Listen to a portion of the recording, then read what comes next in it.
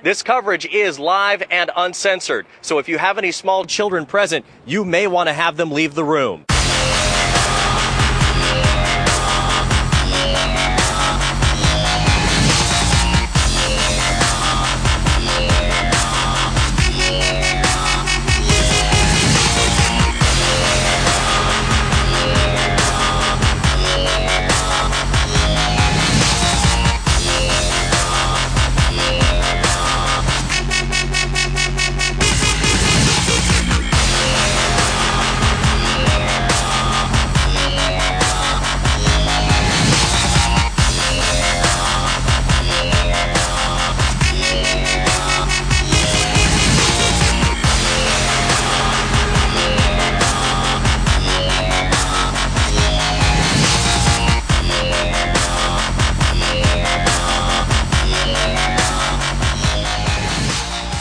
What's going on, guys? My Take Radio, episode 199. One away from 200, folks. Broadcasting live Thursday, September 26th, 2013. Our call-in number is 347-324-3541. Again, that call-in number, 347-324-3541. You can also hit up our feedback line, 347-815-0687, 347-815-0M.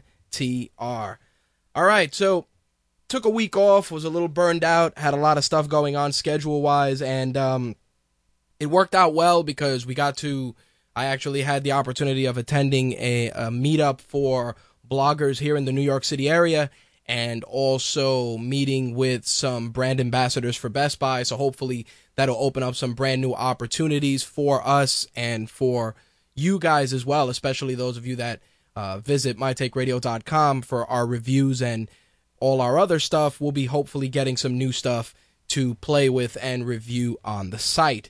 As always, gotta welcome our latest advertiser, Ripped Apparel, RIPT apparel.com, putting out kick-ass pop culture shirts for $10. I'm sure if you've been following me on Instagram, Rich_MTR, you'll see some of the great t-shirts that they sent us in the care package to kind of get the ball rolling. We're going to be doing some really cool stuff with Ripped in the near future. They put out one very awesome t-shirt a day out. Sometimes they do a 2-for-1 where you get a deal if you buy both tees. They're $10. They're high quality, and we have a banner on mytakeradio.com, which you can click if you want to pick up any of the t-shirts. Of course, anytime you click one of their banners, it helps us out as well, which is going to lead me into a couple of things I want to discuss this week. But Ripped Apparel is one of our newest advertisers, joining, of course, WWE Shop Zone, UFC.com, superhero stuff, T-Fury, and a bunch of other advertisers that advertise on the site. So definitely check out rippedapparel.com. Go through the banner on the site. Like I said, it helps us out, and you'll be able to get some really awesome merch from Ripped Apparel. All right, so last week, like I said, we didn't get to do the show. This week was supposed to be MTR 200. MTR 200 now will be airing October 3rd at 11 p.m. Eastern, 8 p.m. Pacific. Really, really psyched for MTR 200. More excited than I've been to do a show in a long time. I mean, don't get me wrong, there's some weeks I feel really burned out, and, I listen back to the shows as I edit them, and I know that sometimes I feel like I do phone it in, but I'm really pumped for MTR 200, especially with what we have planned when we make the jump to the big 200th episode. It's really going to change the way that the show is presented from start to finish. It's going to be a completely new experience from the ground up, and I'm really looking forward to it. Of course, there will probably be at least a week or two of working out bugs with what we have in mind, but I think it's really something that will help the show evolve and will give you guys just a better experience overall. So I'm really, really pumped for that. I've been getting a lot of great feedback from people that are getting our shows via Stitcher. Some people were complaining that the shows weren't being updated on time, but it seems that that's actually been fixed and everybody's been getting their shows on time. A lot of great feedback from them at Stitcher. Great quality audio, of course, not as good as our Mixlr audio or the audio you can get from iTunes, but definitely better than our Blog Talk Radio audio. But I will tell you, as always, that if you want to hear the show live, the best way to do it is by hitting mtrlive.com and catching our stream on the GFQ network or via the Mixlr player. If you are there now, just make sure to mute one of the players so you don't have to deal with any echoes. As always, of course, you can listen via the phone as well by calling 347-324-3541. Just do not hit option 1 to get into the caller queue, and you'll be able to listen to the show that way as well. I'm actually researching streaming the show to mobile devices, still kind of figuring out how we can do that with the show being live. Again, something we're working on, not 100% yet, but I really hope that we can work it out and really get that moving in the future.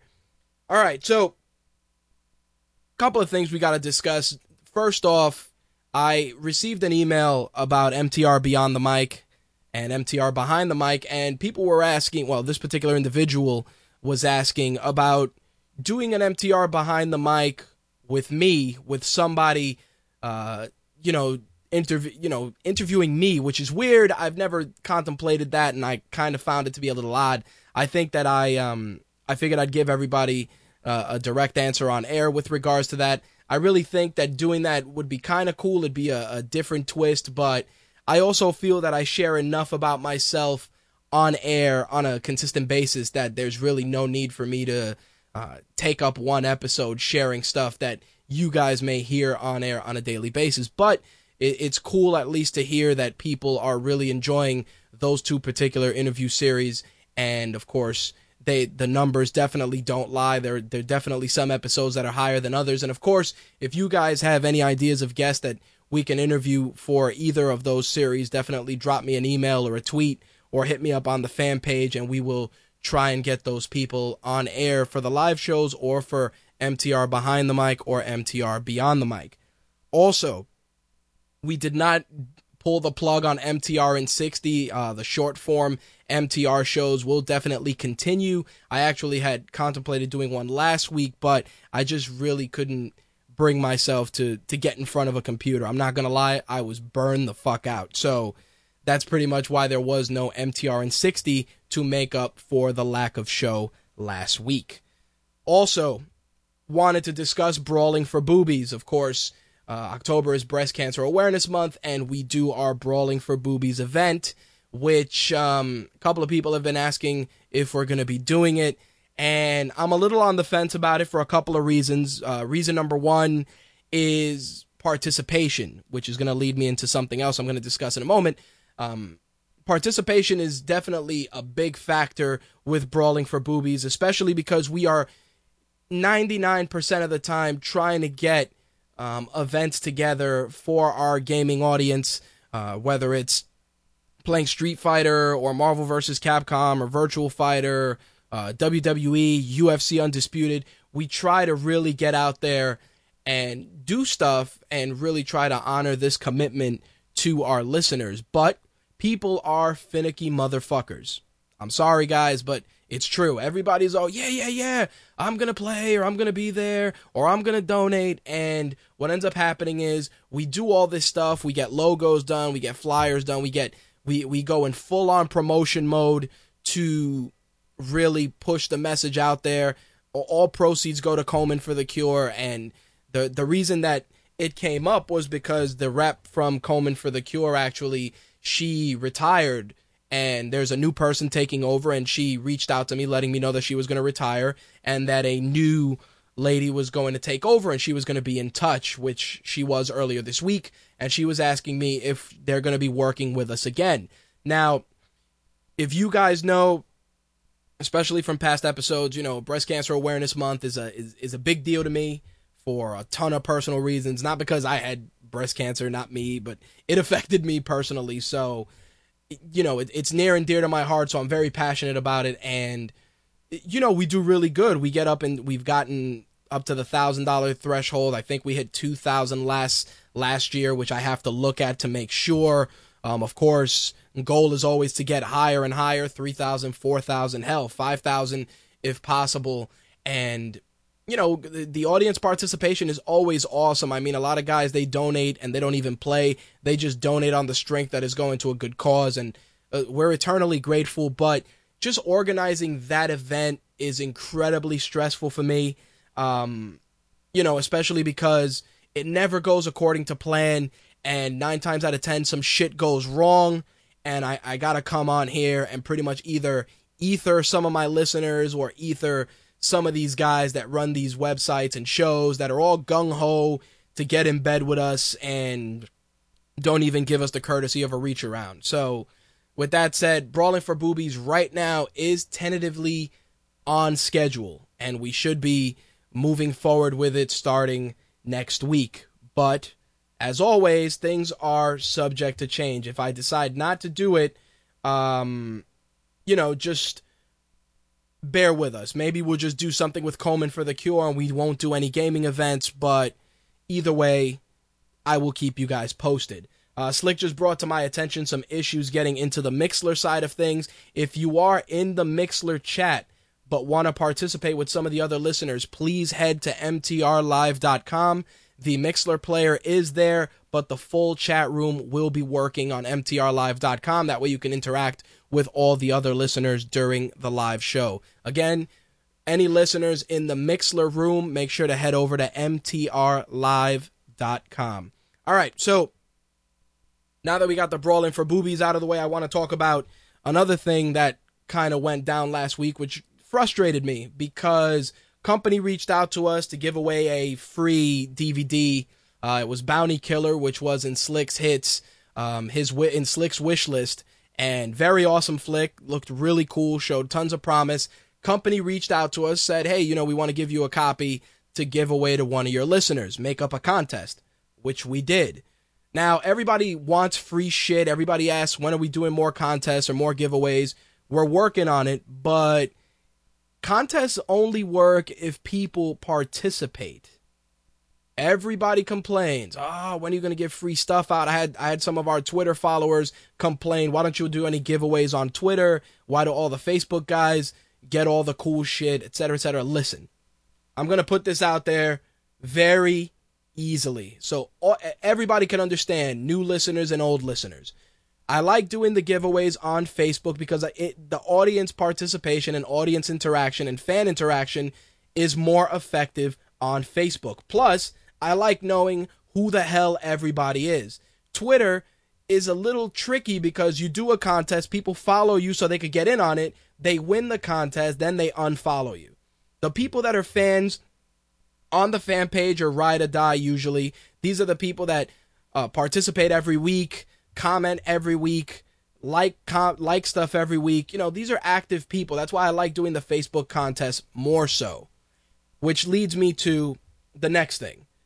I got a ton of swag here. Stuff, Bluetooth speakers, books, comic books, toys, stickers. We got all kinds of shit here. And I'm really tired of staring at it. And I want to give it away. I want to. I don't want to do it. I don't want to keep the shit. And some of it I can give to our staff and whatever. Some of the stuff the staff can use. But I want to give it away to you guys that support us. But if you guys don't participate, I can't reach through the screen and force you to participate. So please don't email me bitching about not winning a prize or us not doing enough contests and shit, because I have a room full of stuff to give away. I kid you not. A room full of shit. I don't want to keep this stuff. I don't. But if you guys don't participate, what do you want me to do? What do you want me to do? Seriously.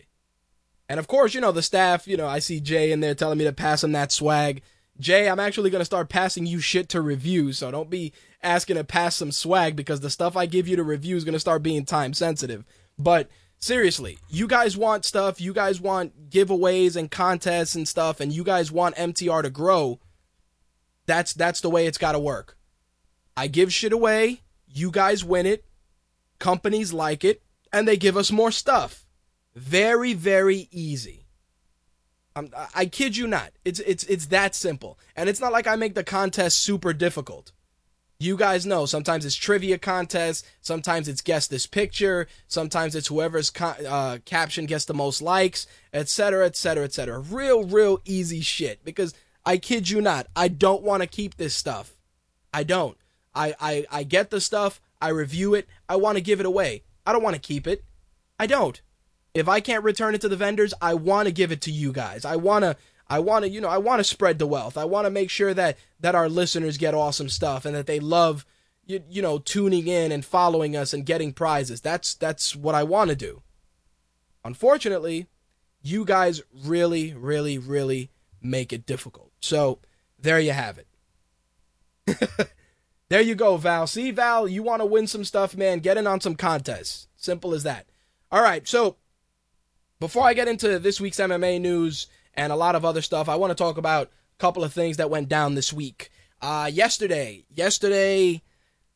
there was a shooting by my office. Now, for those of you in the New York area, I'm sure you've heard about a shooting in East Garden City, near my office. As a matter of fact, it is within walking distance of my office.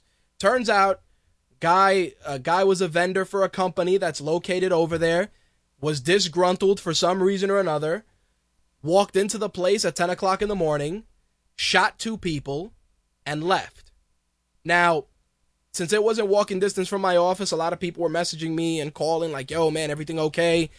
I kid you not, the entire area around my office, the surrounding area, the shopping center across the street from me, full lockdown.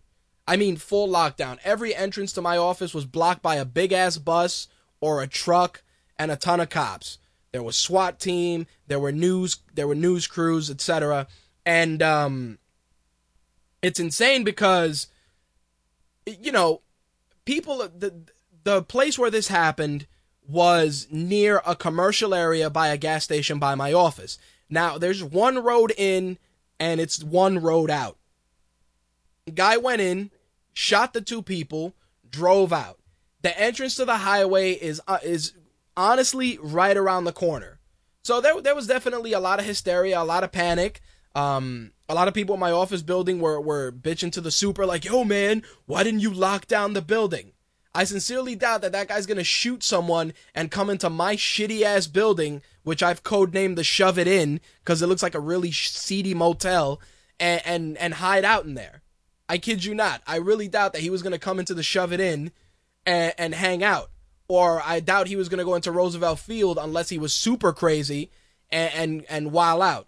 Turns out, guy hopped on a highway and they found his truck in Putnam County. Now, I figured after the guy got out, his wanted level was so high that he probably drove through a car wash or went to an auto body until his wanted level went down. But then again, that's just my thinking. Seriously. The guy was 62 years old, shot 2 people, and disappeared, I kid you not, in a matter of minutes. His vehicle was found in Putnam County, 70 miles away from my office, and the guy's like in the wilderness. So if you're a 62-year-old Asian man and you are on the run and you're in the wilderness, you're probably going to blow your brains out if you have no survival instincts, or you're going to go out in a blaze of glory in a shootout with the cops. But seriously, it's crazy that this 62-year-old guy gave the cops the slip. He was driving a white Honda Pilot, which is a fairly large SUV. And honestly, a Honda Pilot in white is, not to say that it's rare, but you don't see as many. The Honda Pilots usually come in silver, and they come in silver, they come in black, etc., etc. And the fact that a 62-year-old guy gave you guys the slip is just a crazy scenario. I make light of it with GTA references and stuff because I expect our media, I really expect it for them to say that the 62-year-old guy played GTA and that inspired him to go and shoot his coworkers. That's the kind of media that I'd expect.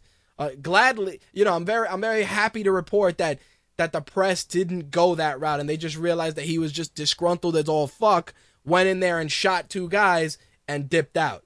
Now, the thing that gets me is, you're 62 years old. What the hell did they do to you to make you spaz out and shoot two people. One guy was the CEO of the company. Another guy was random guy A. I don't know if he had a beef with that guy or if the guy was there in the wrong place at the wrong time, but either way, what the fuck did they do to you at 62 years old that made you spaz out and go to work and shoot anybody? It's insane. And I feel bad for both people that got shot, but I feel worse for the second guy because he died. And it's because it's like, imagine just you go into work, minding your own business, and you get shot.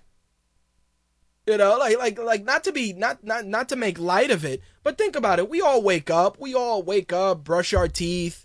Some of us, have a little sexy time with our significant other, hop in our cars or hop on our buses or our trains and head to work. Without any inkling that you may get shot today. So it was just really, really surreal that it's like a 62-year-old guy and the randomness of this guy getting shot, with both people getting shot at 10 o'clock in the morning in an area that is super busy. Slick can tell you, because he's familiar with my area, that place, the area surrounding my office, is incredibly busy, especially at 10 o'clock in the morning. So for this guy to give the cops the slip and get on the highway and not be seen by anybody and end up in Putnam County is insanity. I'm telling you, it's insanity. He went to the pay and spray, or he went to the car wash, because there's no way that this guy shot two people, hopped on a highway, crossed a bridge or two, ended up in a completely separate county 70 miles away, and no one saw him. Nothing. Absolutely jack shit. Odds are he probably went into the woods, may have killed himself, and if he didn't, he's not getting out. He's 60 years old. He'll probably die in prison. So, obviously I'll keep you guys up to date with the story, but I figured I'd share that with you because it was just such a tripped out scenario that just needed to be shared. All right. So, before I get into the MMA, I also wanted to make light of GTA 5. Everybody's playing it. Everybody's loving it. I got to see a parent purchase GTA 5 for their 12-year-old kid. What's today? Monday afternoon. Took my lunch break, went into Roosevelt Field, wandered into GameStop. Not the shitty one, but the good one. Shout out to those guys. And this lady's in there with her whiny ass 12-year-old kid. And the kid's like, all right, new GTA. And he's like super pumped, and the mother's paying for it. And the guy behind the counter, he's a fairly responsible guy. I definitely got to show the guy some love because he never tries to sell me on any pre-orders. And the kid's like, yeah, I got the new GTA. So the guy, doing his due diligence, says to the lady, is this game for your son? And she's like, yeah, he's been bugging me for weeks for it. Finally, he saved up his money, and I'm picking it up. So the guy's like, well, how old is he? And she's like, oh, he's 12. And she's like, he's 12? And the lady's like, yeah, 12 years old, but he's a mature 12-year-old. And it's like, no, bitch. There's no such thing as a mature 12-year-old. There's not. Fuck out of here. So the guy's like, are you sure you want to buy this game? Because there's nudity, there's excessive violence, there's sexual situations. Just I'm letting you know in advance because a lot of parents aren't informed. And I really got to applaud this guy. I think his name was Jared, if I remember correctly. Anyway, the guy was like, yeah, this game is really, really rough. I don't know if you really want your kid to play this. I've had a couple of parents, much like you, that have bought the game knowing what the deal is. No, Jared, Jaret, Slick. But the lady was insistent, and the kid was like, come on, Ma, you bought me number 4. And the lady was like, oh, all right. And she paid for it. And I just laughed because I walked up and I actually did a pre-order for WWE 2K14 because I don't know if 2K is going to send it to me or not, but we'll see what happens. And the guy was laughing because he says to me, he goes, can you believe that? And I go, dude, nothing surprises me. And he goes, I had a lady that bought the game for her kids last week. I told her the same spiel. she came back in complaining about the strippers and the sexual innuendo that was prevalent in the game. And I pretty much told the lady that she can't return it because she opened it, and I told you so. So what ended up happening was she bitched and bitched, he was saying, and they ended up giving her like a store credit.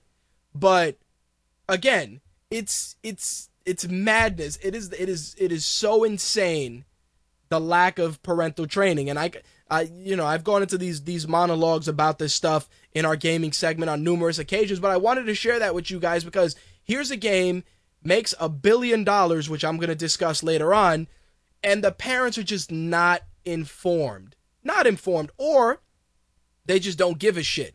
So, when that 12-year-old kid is caught in a school bathroom trying out anal on his 13-year-old girlfriend, and, everybody's parents are called in, don't say we didn't warn you. And you blame GTA, don't say we didn't warn you.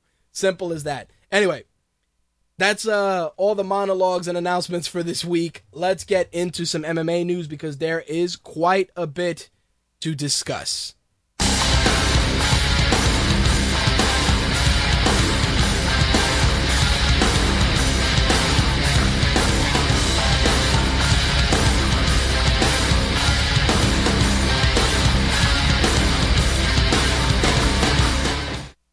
So UFC 165 went down this past weekend. Everybody was on pins and needles with the heavy favorite, of course, Jon Jones, defending his light heavyweight title against Alexander Gustafsson, who many people felt was going to be the guy that was going to dethrone Jon Jones. Also, Renan Barão defended his title against Eddie Wineland. But before I get into those fights, I did want to talk about a couple of other fights on this card, which were really, really good. First off, Pat Healy and Khabib Nurmagomedov was a tremendous fight. Just amazing violence from start to finish. Pat Healy is a guy that goes in there and really puts on an amazing show, but Khabib was not having any of it. Just a solid ass whooping from bell to bell. Khabib took the victory via unanimous decision, and it was an insane performance. I was definitely impressed. Brendan Schaub, Matt Mitrione met in the middle of the octagon and proceeded to try and pummel the shit out of each other. Turns out Brendan Schaub, who everybody was clowning because of his Brazilian Jiu-Jitsu, actually won his fight via submission with a Darce choke at 4 minutes 6 seconds in the first round. Definitely a very interesting setup for the Darce choke. Brendan Schaub and Matt Mitrione got into a bit of a flurry, at which point double leg ended with Schaub and Mitrione's guard, and Schaub actually tried for the Darce choke, got it, and Matt Mitrione went to sleep. Definitely impressed because everybody, like I said, was clowning Brendan Schaub from his Brazilian Jiu-Jitsu performance that happened, I'd like to say, I think it was 3 months ago. I'm trying to remember if it was for Abu Dhabi. I don't think it was. But it just, everybody, he was the subject of much clowning because of his BJJ skills. But the Darce choke was very nice. Matt Mitrione, lights out for him. The interim bantamweight belt was defended by Renan Barão, taking on Eddie Wineland. He proceeded to separate Eddie Wineland's consciousness from his body with a wonderful spinning kick in the first round, which really got the ball rolling. Second round, they looked to really exchange. Barão with another spinning back kick, which Wineland ducked. And as he ducked, he went right into it. It was just nasty the way it connected. Barão went in academically with some extra shots to close things out.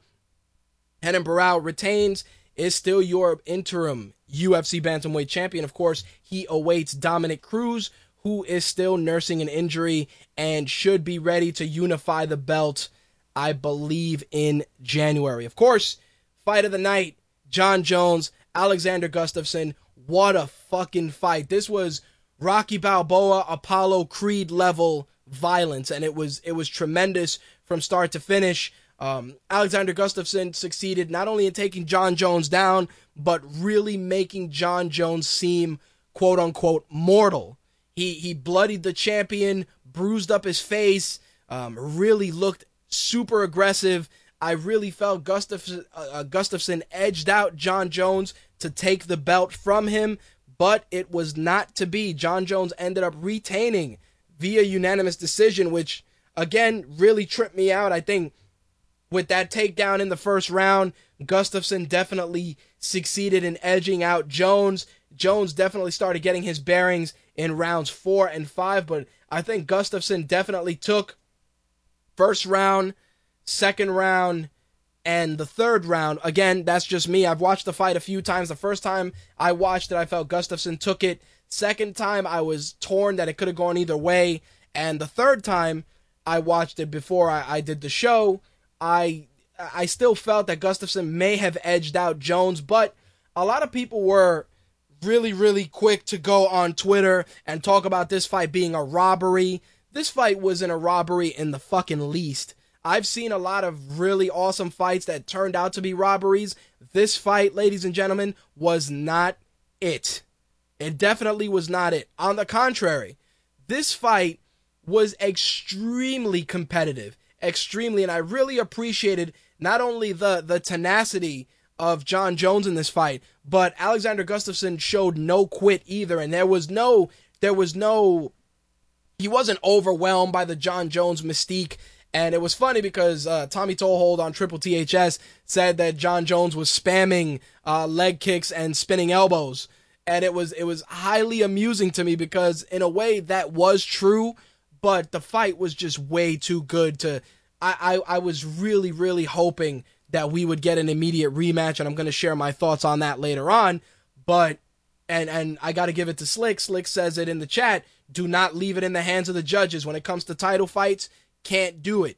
Can't leave it in the hands of the judges. But like I said, it was such an amazing fight that if you didn't see it, do yourselves a favor. Look it up on YouTube. See if they got some highlights. Maybe bag it from a torrent. Do something, and watch this fight because it really was a Rocky and Apollo moment for these guys. And I really hope we would have seen a rematch immediately, but unfortunately, that is not the case.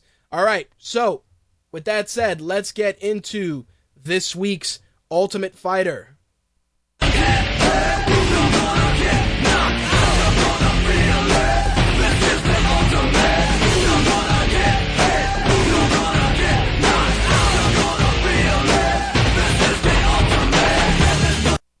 So, of course, the ladies took the stage this week. Last week, it was the battle of the two Chris's. This week, it was Jessica Rakowski facing Roxanne Modafferi. Now, Roxanne Modafferi is a young lady that's been fighting for quite some time. I really expected her to take the competition. But, again, just, you really can't. And this is the thing with MMA and even the Ultimate Fighter. The fighters that you feel are favorites, just you get blown away because sometimes they just lose in the craziest of fashions. Of course, Shayna Baszler, who was the first pick for Team Rousey, losing her fight to what the hell's her name? Shit. Losing her fight to Juliana Pena was just ridiculous, because I really felt Shayna Baszler was the favorite. Anyway, let's get into the fight because there's no need to recap all the usual storytelling. The only thing I will say is that Bryan Caraway was being Bryan Caraway and Ronda Rousey is just being psycho. So it's funny because in Rousey's case, I really feel that a lot of people give Ronda Rousey a lot of beef about her being a head case and her being quick to fly off the handle or speak off color when it comes to her opponents or Bryan Caraway. But here's the thing. The Ultimate Fighter is known for its great editing. And when I mean great editing, I mean in the sense that you can watch a show and know and with one of your favorite fighters, and you can be like, oh man, this fighter's awesome. And they will edit the show in such a way that your favorite fighter may come out looking like a complete douchebag. It's just the way it is. And then there are other instances where your favorite comes out looking like a god. I mean, Chael and Jones had a really great season, and the editing really it did got both those guys favors. In Chael's case, they showed that Chael was an accomplished coach, very supportive of his team. In Jones' case, they just showed a different dynamic of his personality, which was good. With the ladies, it's crazy because it's like you have these two women that legitimately hate each other. And this reinforces the argument that I've always said where, all women hate each other. This is 100% truth. All women secretly hate each other. They all do. They all do. And for those of you that have girlfriends or wives, you know what I'm talking about. They'll go, your girlfriend or your wife will hang out with her friends. Oh, there's my homegirl. I love her to death. And then she'll come home and say to you, oh my God, she's dating this guy. He's a complete asshole. I don't know why she's such an idiot. Blah, blah, blah. That's how it goes. All women secretly hate each other. They do. They do. And I'd love for any of our female listeners to prove me wrong, but unfortunately, that's almost a certainty. And with Rousey and Tate, that was the major selling point for this show. The women hated each other coming in. The hate grew during the show, and Bryan Caraway, of course, is just hated by everybody for whatever reason, including Ronda Rousey, who was pretty much on the verge of fucking her up, beating up Bryan Caraway, but you guys got to watch that for yourselves. Anyway, let's get to the fights. Roxanne Modafferi, Jessica Rakowski, very, very good opening round. Jessica Rakowski working the leg kicks to start. Roxanne Modafferi almost got an armbar, but Jessica Rakowski pulled it out. And again, Roxanne Modafferi going for different submissions. She went for a heel hook. The round ended with them clinching against the fence, at which point Jessica Rakowski was put down. Second round was a little different, though. Roxanne went in to try and go for a takedown, but she got caught by Jessica Rakowski. But didn't matter. Roxanne went for another armbar from the back. But again, Jessica Rakowski really, really had her submissions scouted. Here's the thing, though. Roxanne took her down finally, but Jessica Rakowski got top position and just put the whooping on Roxanne Modafferi. Jessica slammed her, and you could see Modafferi was stunned, broke out the ground and pound, finishes the fight, and Ronda Rousey's team gets a win. It was just crazy the way it went down.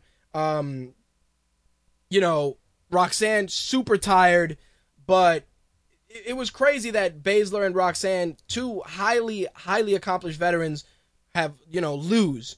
But this is how reality TV works, especially with The Ultimate Fighter. Ronda Rousey makes the next fight. It's Luis Facet. He's taking on David Grant. And there's going to be some weight issues. Ronda Rousey's mom shows up. You know how it goes. Paint by numbers. Anyway, so far the season has been very good. We're 4 episodes in. And I'm really impressed with the way they're doing it. I think they're really having a lot of fun with the editing, just making Rousey look like a complete head case, but definitely a solid season, and I'm glad it's starting to pick up some steam. Definitely something that I'm happy for, because a lot of people were concerned that, that was going to be one of the things that was going to turn a lot of people away, being on Fox Sports 1 and things of that nature. To answer Val's question, he says, wait, the girls are coaching the guys? Yes. Ronda Rousey's coaching, and Miesha Tate is coaching, and the teams for both ladies are composed of men and women. So there you have it. Now, before people ask themselves, Ronda Rousey's a girl coaching guys, Ronda Rousey could probably fuck up a decent amount of those guys.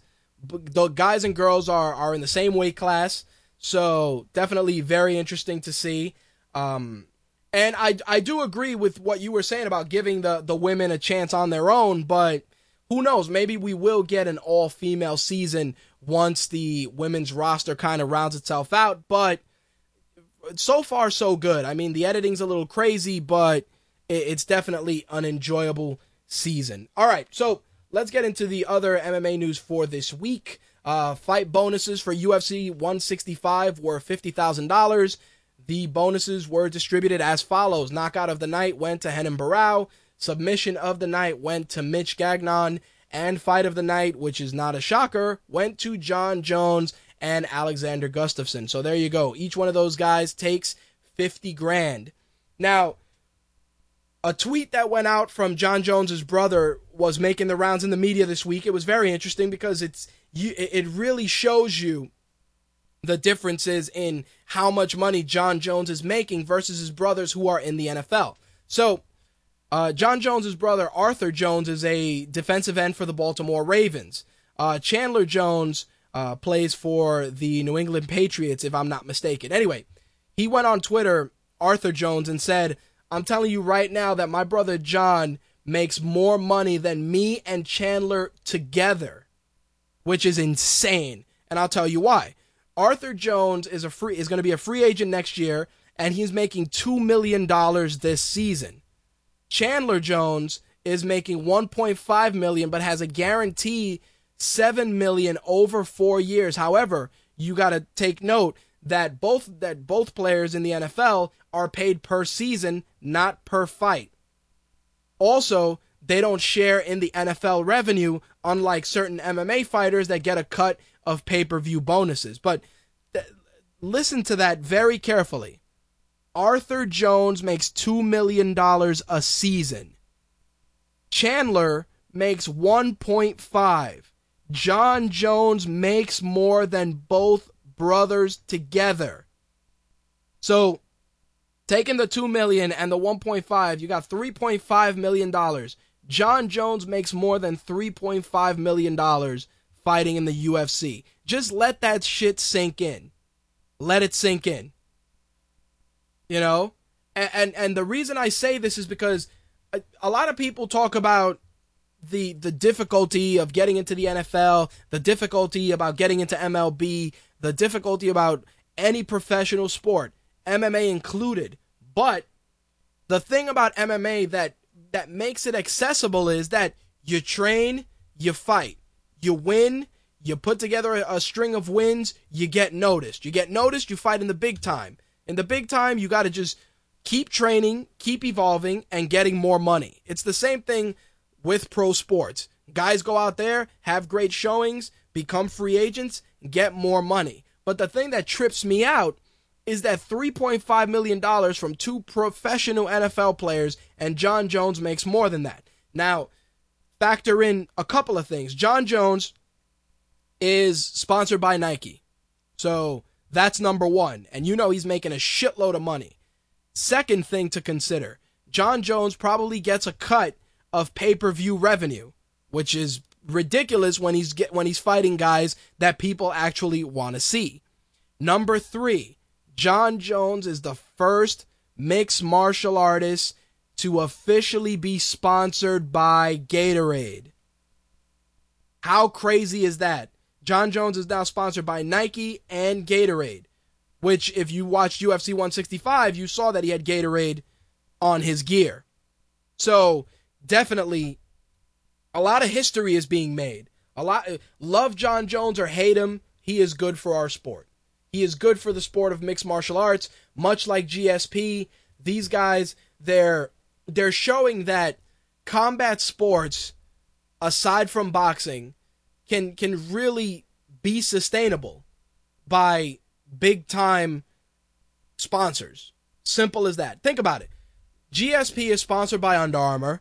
You go into any Sports Authority, Dick's Sporting Goods, Modell's, first thing you see in that Under Armour section, alongside all the NFL players, George St. Pierre. Same thing with Nike. You go on Nike's website, you fish around, you see Anderson Silva, Junior Dos Santos, Jon Jones. Now, of course, the sponsorships for fighters are always a little sketchy because obviously if the guy goes on a losing streak, he may lose his sponsors or he might not. It depends, but that's something that's worth watching. Like right now, Jon Jones is being sponsored by Nike, sponsored by Gatorade. Will he maintain those sponsors if he loses? I'm curious to see how that pans out. Right now, obviously, he's still the champ. It is what it is. All right, let's get into the rest of the MMA news for this week. Anthony Perosh will be meeting Ryan Bader at UFC Fight Night 33. That's going down December 7th In Australia, Mark Hunt will be facing Antonio Bigfoot Silva. Shogun will be taking on James Tahuna. My boy, Pat Barry, is taking on Soa Pillay. Dylan Andrews will be taking on Clint Hester. Again, UFC Fight Night 33 goes down December 7th. All right. Also, this past Saturday, Bellator had their Bellator 100 event. I was heartbroken. One of the guys that I'm a fan of, Ben Saunders, lost his fight against Douglas Lima via a brutal head kick knockout. Meanwhile, John War Machine Copenhagen defeated Vaughn Anderson with a rear naked choke in the second round. So definitely props to War Machine for being on the winning path. But bummed, of course, that Ben Saunders lost. Bellator 102 will be going down October 4th. That will mark the debut of Czech Congo with the organization. He will be in the heavyweight tournament semifinals. LeVar Johnson also will be debuting in Bellator, taking on Vinicius Quiroz as part of the heavyweight tournament semifinals as well. Also on that card, Jason Butcher, Brennan Ward, Perry Filkins, those guys will be competing in the middleweight tournament semifinal. So there you have it. Bellator number 102 goes down October 4th at California's Visalia Convention Center, with the main card, as always, airing on Spike TV and the prelims on Spike.com. And if I get a chance, they will also be on MyTakeRadio.com. Ken Shamrock. A name you guys haven't heard in fucking ages, right? Ken Shamrock, last we heard, besides being in TNA and WWE and being in the UFC being a UFC Hall of Famer, is in the doghouse with the UFC. After a press conference at UFC 168, Dana White took Ken Shamrock to task. Of course, Dana White was criticized by Ken Shamrock, Tito Ortiz, and a couple of other fighters that are planning to show up and disrupt UFC's anniversary show. Anyway, Shamrock said on Twitter to Dana White, "You insult Randy, you swear at Frank, you put down Tito, you criticize Rampage. Do you have any respect left?" So Dana White, in typical Dana White fashion, went with the following, and you guys are going to get a kick out of this.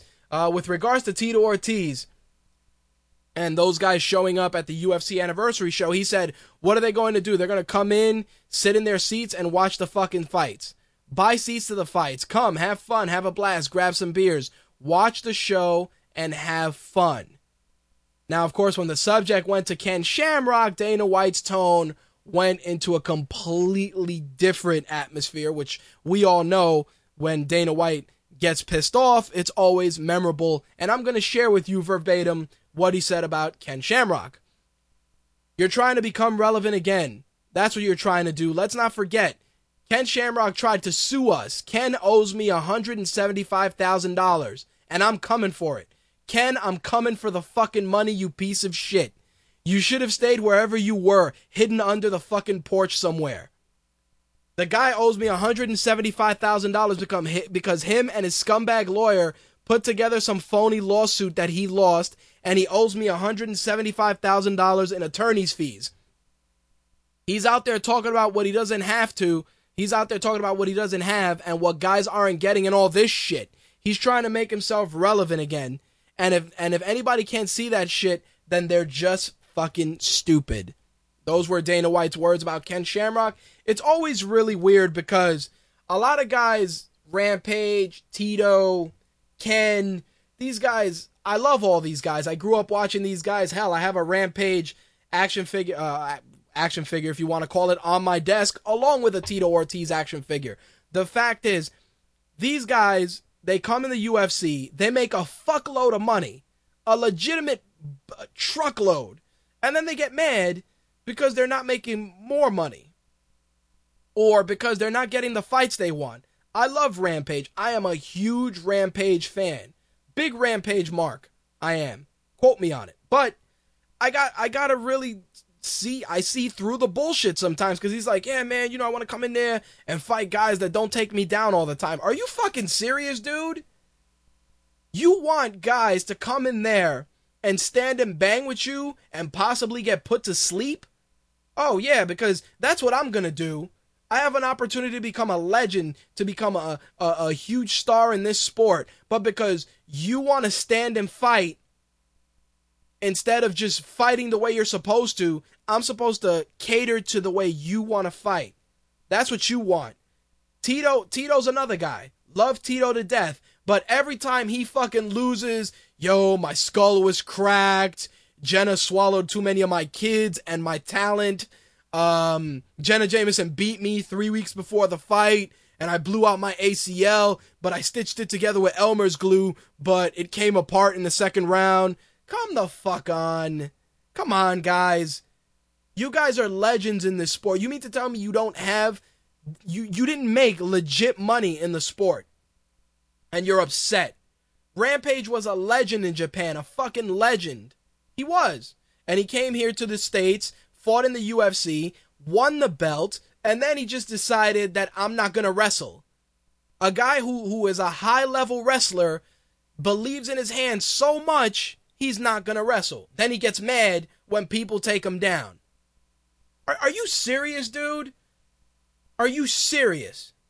I'll be 100% honest. If my background was wrestling only, and they said, Rich, you're going to fight in the cage, and I started getting good with my hands, and my coach was like, hey, man, your hands are pretty good. You got some knockout power. Am I going to go out there and maybe stand and bang with the hope that my hands get me the victory? Fuck no. I'm going to go in there and use my wrestling if it's better than my opponent. That's it. These guys, they're all piss and vinegar. They all get mad about not getting the opportunities that some of the newer guys got. It was a different era. It was a different era of the sport. Compounded with the fact that some of these guys just don't want to improve, or they want to just rely on the skills that brought them to the dance. There's more to it than that. When you got guys that are throwing kicks with 1,000 pounds of force behind them, or guys that have knockout power that's the equivalent of a 40-mile-an-hour car crash, get the fuck out of here. Get out of here. Slick, if you get a chance, do me a favor, go on YouTube and pull up some sports science clips for Jose Aldo, John Jones, and Cain Velasquez if you get a chance, and share those with the chat. These are guys that they hit you with the intent of putting you in the hospital. These guys are trying to get paid because mixed martial artists have a limited shelf life. You can only fight a few years before either your skills don't continue to evolve because you refuse to learn, or just because the wealth of talent is just better. There is one glaring exception, and that is Randy Couture, and that's because Randy Couture had issues with Dana White. Like, don't get me wrong, sometimes Dana White fucks himself, but there are other times when the guy speaks truth. Look at Ken Shamrock. Ken Shamrock is a legend. This guy was one of the founding fathers of our sport. If I had to create a Mount Rushmore of MMA, it would be Tito Ortiz, Ken Shamrock, Randy Couture, and Chuck Liddell. And I'd have to expand that and include Fedor, Crow Cop, Rampage. You know what I mean? Like, these are veterans of the sport. And yeah, you guys get pissed off that you don't get these opportunities, then evolve your game. Become better fighters. Just because you're good at wrestling and then you get a little bit better at boxing doesn't mean that you should go out there and box. You need to go out there and win. Win decisively. That's it. Everybody shits on John Jones, but you watch John Jones fight, the guy uses wrestling, the guy uses Muay Thai, the guy uses submissions, sprawl and brawl, whatever works. Chael Sonnen is a high-level wrestler, and he got out-wrestled by John Jones. John Jones out-wrestled Chael in that fight. This is what I'm talking about. And I love these guys, don't get me wrong. Rampage, Tito, I grew up with these guys. I grew up with Tito fighting with sneakers on in the old UFC days. I grew up watching that. Ken Shamrock just being a complete psychopath. I'm not talking about Ken Shamrock in the WWE. I'm talking about old, grizzled, hardcore UFC Ken Shamrock. That guy. That's the guy I remember. Same thing with Tito. Same thing with Frank. Same thing with Rampage. Again, the only exception, Randy. And that's just because Randy and Dana White fucking hate each other. Which leads me into the next story, which involves Randy's son, Ryan Couture. Ryan Couture, of course, son of Randy Couture, was cut by the UFC. And it's crazy because usually cuts occur when you lose 3 fights. Couture only lost 2 fights in the UFC. He made his professional debut in Strikeforce. He went 6-1. He suffered back-to-back losses to Ross Pearson and Al Iaquinta. So, of course, Couture will probably go to Bellator and do fairly well, gain more experience, and maybe try and make another run at the UFC. But a lot of people were saying, like, did the guy get cut because of the whole shit going on with Randy and Ken and all these guys? It really makes you wonder. It's crazy that the sins of the father are affecting the son. And in Ryan Couture's case, he really should have been given an opportunity to try and win a 3rd fight. But Dana White's going to say, we got a roster with like 200 guys and we really got to trim the fat. So, unfortunately, he was a casualty. That's the response we're all going to get. Come on. Anyway.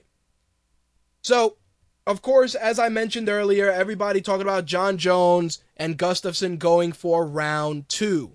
Everybody figured that was a no-brainer, and that it was going to go down. But turns out that was not the case. Dana White told ESPN that Jon Jones will be facing Glover Teixeira instead.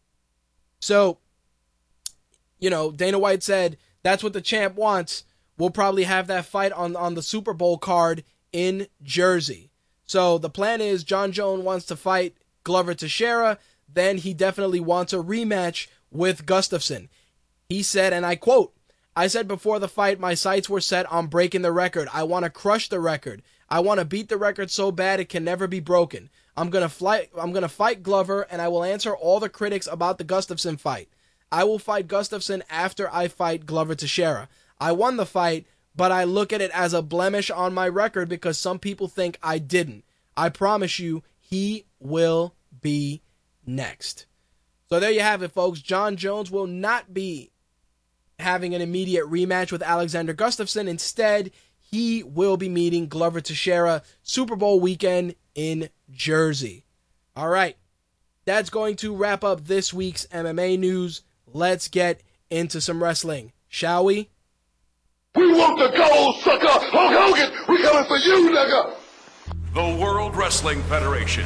For over 50 years, the revolutionary force in sports entertainment.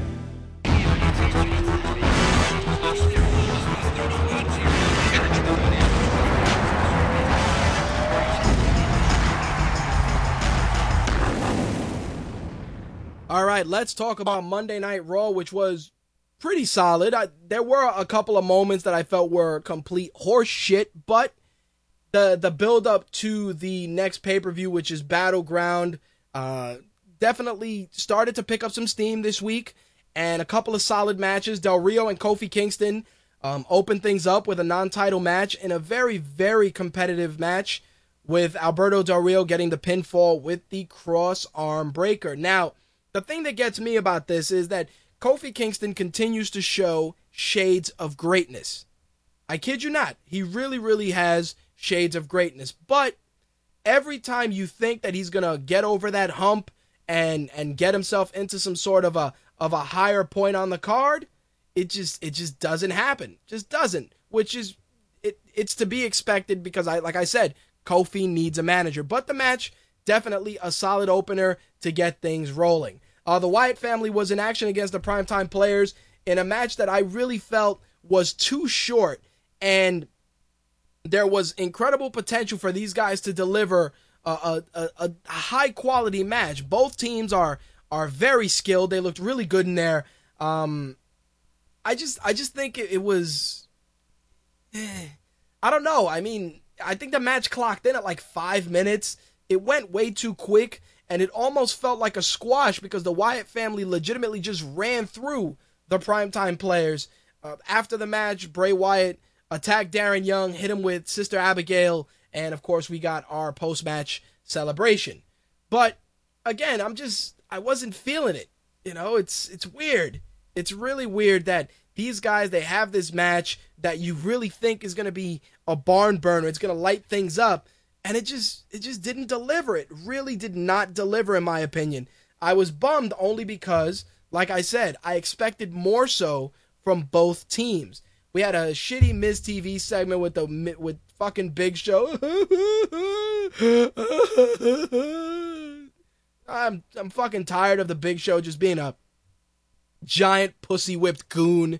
It just doesn't work. Meanwhile, Rob Van Dam and Randy Orton had a pretty decent match. Of course, Randy Orton being in full on I'm gonna kill you dead mode, which, you know, it is what it is, but I really felt that Van Dam and Orton, while you wanted to go the double count out, which was the safe route, I still feel that Randy Orton being this ultra aggressive lunatic it's good, but against a guy like Rob Van Dam, who's probably challenging for a belt, it really tripped me out. It really tripped me out a little bit, just because I was like, really?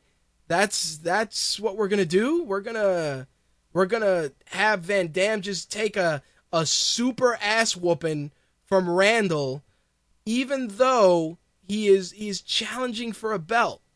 Like, I don't know, man. I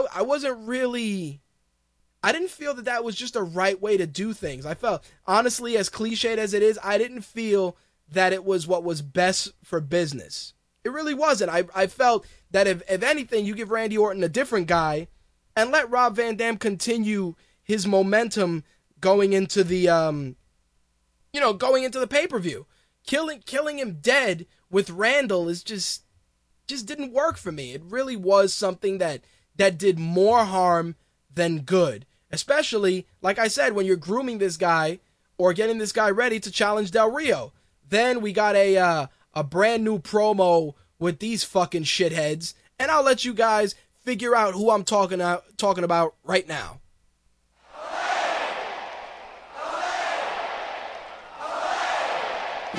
Those who come to the arena believe that the battle they are witnessing is man against bull.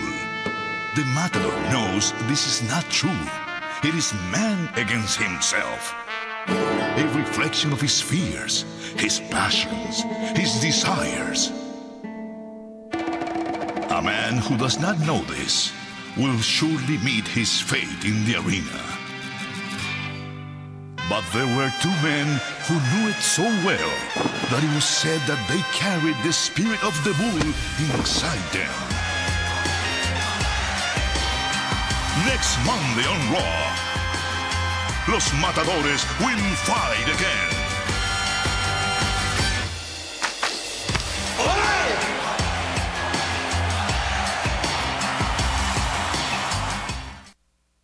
Let me explain something to you, and prepare yourselves, because rage is imminent.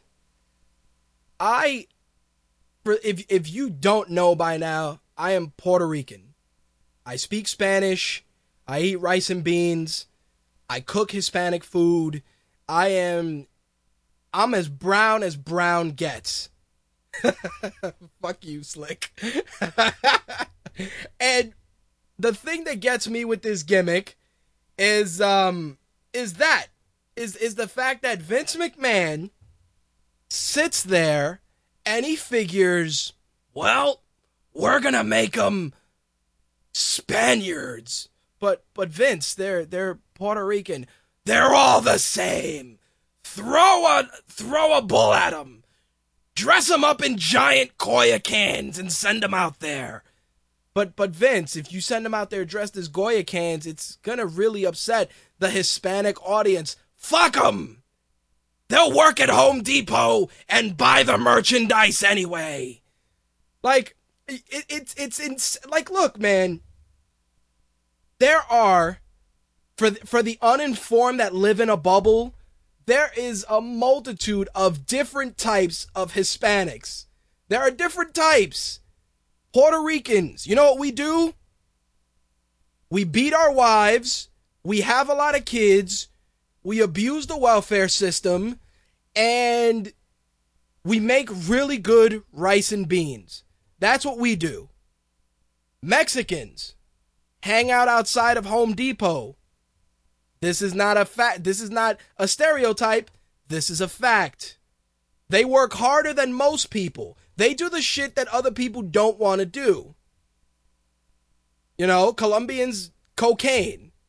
Ecuadorians, gangs. Venezuelans, hot chicks for soap operas. The list goes. Dominicans, bodegas. Seriously, you go down a list of every type of Hispanic and you can really tell us apart. I'm fucking sorry. You can. Look in the chat room. Waffles. Waffles is Hispanic. You put Waffles next to me, I look like a regular guy that you see in GTA. Waffles looks like he should be doing heart sacrifices in Tenochtitlan with fucking Cortez. Come on, you can fucking tell us apart. You're gonna take two Puerto Ricans that you know are Puerto Ricans, and you're gonna throw them in the Aldo Montoya jockstrap masks and make them bullfighters and think that no one's gonna notice because you're gonna make them say ole. Get the fuck out of here. You're insane. As soon as they come out, I hope to God that people start chanting Primo and Epico. I hope so, because it's stupid.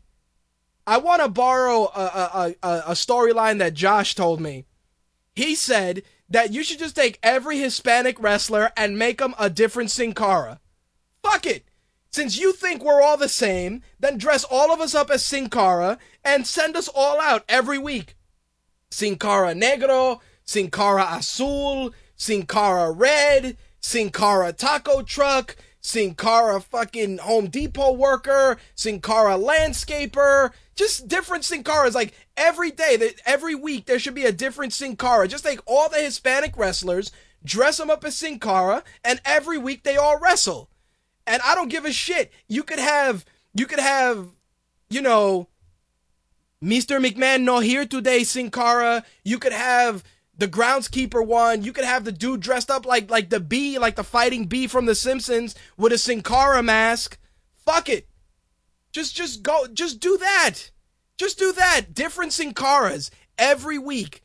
A blue one, a red one, a yellow one, and I don't care. Fat ones, skinny ones. Put Ricardo Rodriguez in a Sin Cara mask, which you clearly know he's a little bit more heavy set than regular Sin Cara, so he'll be Sin Cara Deluxo, fucking Sin Cara Gordita, whatever the fuck you want to do. If that's what you feel, at least do something where these guys aren't typecast so terribly.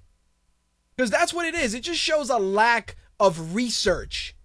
And again, it leads me back to when Primo and Epico were on television and JBL put them over and talked about Carlos Colon and Carlito Cool and all these guys and the heritage and the legacy of Puerto Rican wrestling. Guys like Savio Vega, guys that came out and were trailblazers for Puerto Ricans. You want to reach the Latin audience, but every guy that comes out there that we connect with, you automatically want to make him Mexican. That's what you want to do. Just because Rey Mysterio got over doesn't mean two Puerto Rican guys can't get over. Why is it that every Hispanic guy has to be a luchador or a fucking essay or, landscapers? You guys remember, there were the three luchadors that came out on the fucking lawnmower. On the lawnmower! 3 Mexican guys. Super Crazy was one of them. On a lawnmower. To quote what Jay says, who would agree? Who would agree to that? Like if I were Primo and Epico, yo, you guys are gonna be bullfighters. ¿Qué? Vete pa'l carajo con esa mierda. That's what they should have said. That's what I expected them to say. Like some legit Puerto Rican belligerents. That's what I expected. Oh, you guys are going to go out there with fucking capes and a bull. And yo, if I would have been them, I would have sat there and been like, so you want me to dress up with a fucking mask and a shiny jacket looking like a sparkler on the 4th of July. Maricone. Seriously, like, come on, man. Are you kidding me? Are you serious? And that's what upsets me. What upsets me is just that. The fact that Vince and creative sit back there and they're like, all right, so what are we going to do with this brand new African-American superstar? I say we give him a criminal gimmick and he comes out and he starts rapping. But we have that already with R-Truth. Fuck it. We need more rapping black guys. Seriously, like Vince is back there. Damn it. Put Biggie Langston in a kufi. We need a rapping Muslim black wrestler. He's gonna hand out bean pies when he comes down the ramp. But Vince, that's incredibly racist. Bean pies, damn it! Give out bean pies, you son of a bitch! Come on, man. Stop it. Like that, thank you, Val. Yeah, let's make him a pimp. I want you to go out there with hoes. Bitch better have my money. But Vince, that's the Godfather. He did that. Well, this one gives him meth. He's gonna come out there with meth whores. That's it. Bitches with one tooth. Get them outside the arena, damn it. One tooth bitches. Ugh, come on. Think about it. Think about every minority. Every minority in the WWE has some sort of a racially motivated gimmick. Almost all of them have a racially motivated gimmick. Think about it. You got R-Truth coming out there shucking and jiving and just being every negative stereotype that people have about black people. You have, here we go. Here's a good one.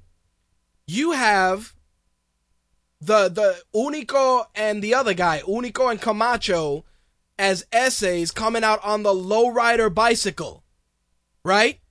You had Primo and Epico with the shitty reggaeton entrance, the sparkly Puerto Rican vest, and you know what the worst part was? They didn't even say, when they'd introduce them, from Puerto Rico. They would say, from the Caribbean. Like, every Hispanic from Puerto Rico, Cuba, and the Dominican Republic is all from the Caribbean. Like there's not different islands, like there's not different types of spics. And I can say that. That's my disclaimer. I'm Hispanic. I can say it. Much like anybody, can say the N-word or call each other a nigga or nigger or whatever. I am saying that. Yes, I said it.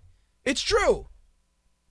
They never say from Puerto Rico. No, they say from the Caribbean. Which fuck you.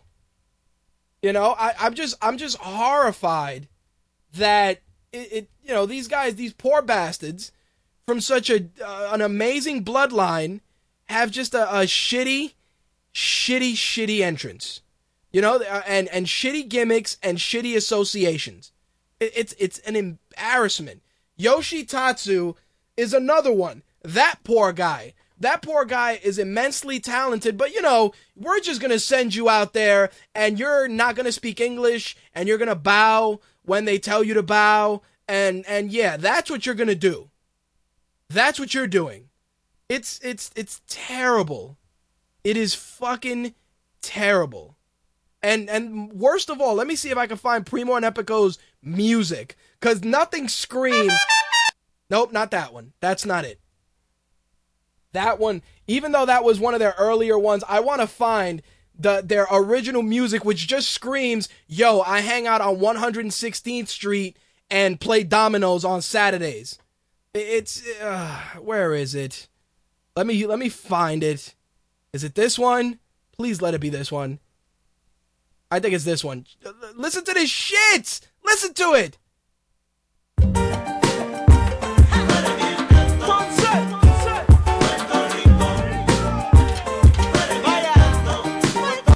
Like, I should see Daddy Yankee running down the street with scantily clad girls to a bodega, buying some Mavi, some fucking coconut candies, and playing outside some dominoes with the old Spanish guys that hang out outside of the bodega.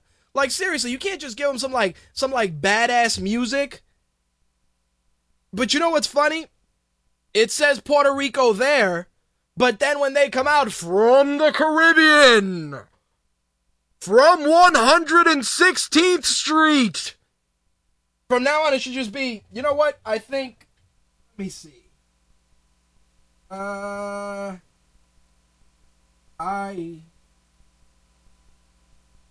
gonna have a little fun with this. Ladies and gentlemen, boys and girls, from the island that no one gives a fuck about, 116th Street in Manhattan, I bring you the Goya Brothers. Like, that's what it is. That's what it comes off as.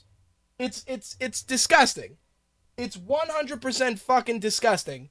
That's the way shit goes down.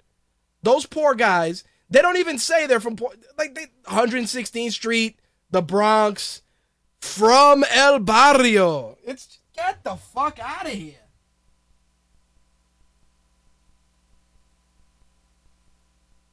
I'm trying to find the sound effect that lets me do the arena. I'm really trying to find it. Let me see. There we go. Ladies and gentlemen, the Fighting Spicks. Like, that's the kind of shit, that I expect. Why don't you just call it, the Fighting Cocks at that point? Just los gallos. Just call them the gallos. And that way when people talk about, what's a gallo? Oh, they're the Fighting Cocks. Like, fuck you, Vince. Fuck you and fuck creative. You shit-kicking motherfuckers. It upsets me. It upsets me that every week we see these bullfighters, these poor bastards. We see them. Guys with immense talent. Guys that are incredible. Just killing it. Just killing it. That you watch old videos of wrestling in Puerto Rico and you see Carlos Colon, even Carlito. You see Carlito going out there killing it. These guys, fucking Aldo Montoya masks and shiny fucking jackets. Why don't you just dress them like soccer players?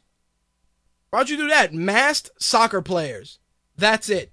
We're gonna do racially charged gimmicks. Masked soccer players, or we're gonna go with another one. Here's a good one. We're gonna do the masked soccer players versus the masked taco vendors. That's it. The guys come out in a tiny replica taco truck. They get out, they got aprons covered in fucking salsa and shit, and they got masks on, and they have, their finisher is called the Taco Dropo, or some stupidness, because that's the kind of shit that we come up with. That's what creative comes up with for Hispanic wrestlers. That's all we are. Luchadors, bullfighters, Tito Santana. There you go. Just shit. Complete shit. And Vince just laughs, because Vince sits back. He doesn't give a shit. Do you think Vince cares about racially motivated gimmicks? Fuck no. Vince doesn't care. He doesn't give two shits. All he cares about is about the Hispanics got somebody they can root for. Because we didn't give a shit about Alberto Del Rio, so he figures we'll give him the bullfighters instead. Give me a break. Fandango took on Santino. That was a job fest. CM Punk came out, and, he whooped Paul Heyman's ass. Then he got killed by Ryback, who's, Paul Heyman's fucking lover. Because, two men can't kiss each other with everybody automatically. Why is Paul Heyman doing a gay gimmick? He's not doing a gay gimmick. He's being a heel. Like, this was the shit I saw on Twitter. Paul Heyman kissed Ryback. Who fucking cares? I love you, man. You saved my life. It was funny because when he kissed him, Paul Heyman looked like an old woman. Like, sitting in the wheelchair. Oh, you're so strong. I love you. Like, that's what it looked like. Everybody's like, oh, WWE's doing this gay shit. I'm like, yo, come on, man. Get the fuck over it. Who cares? It's all part of the story. But this is the shit people complain about.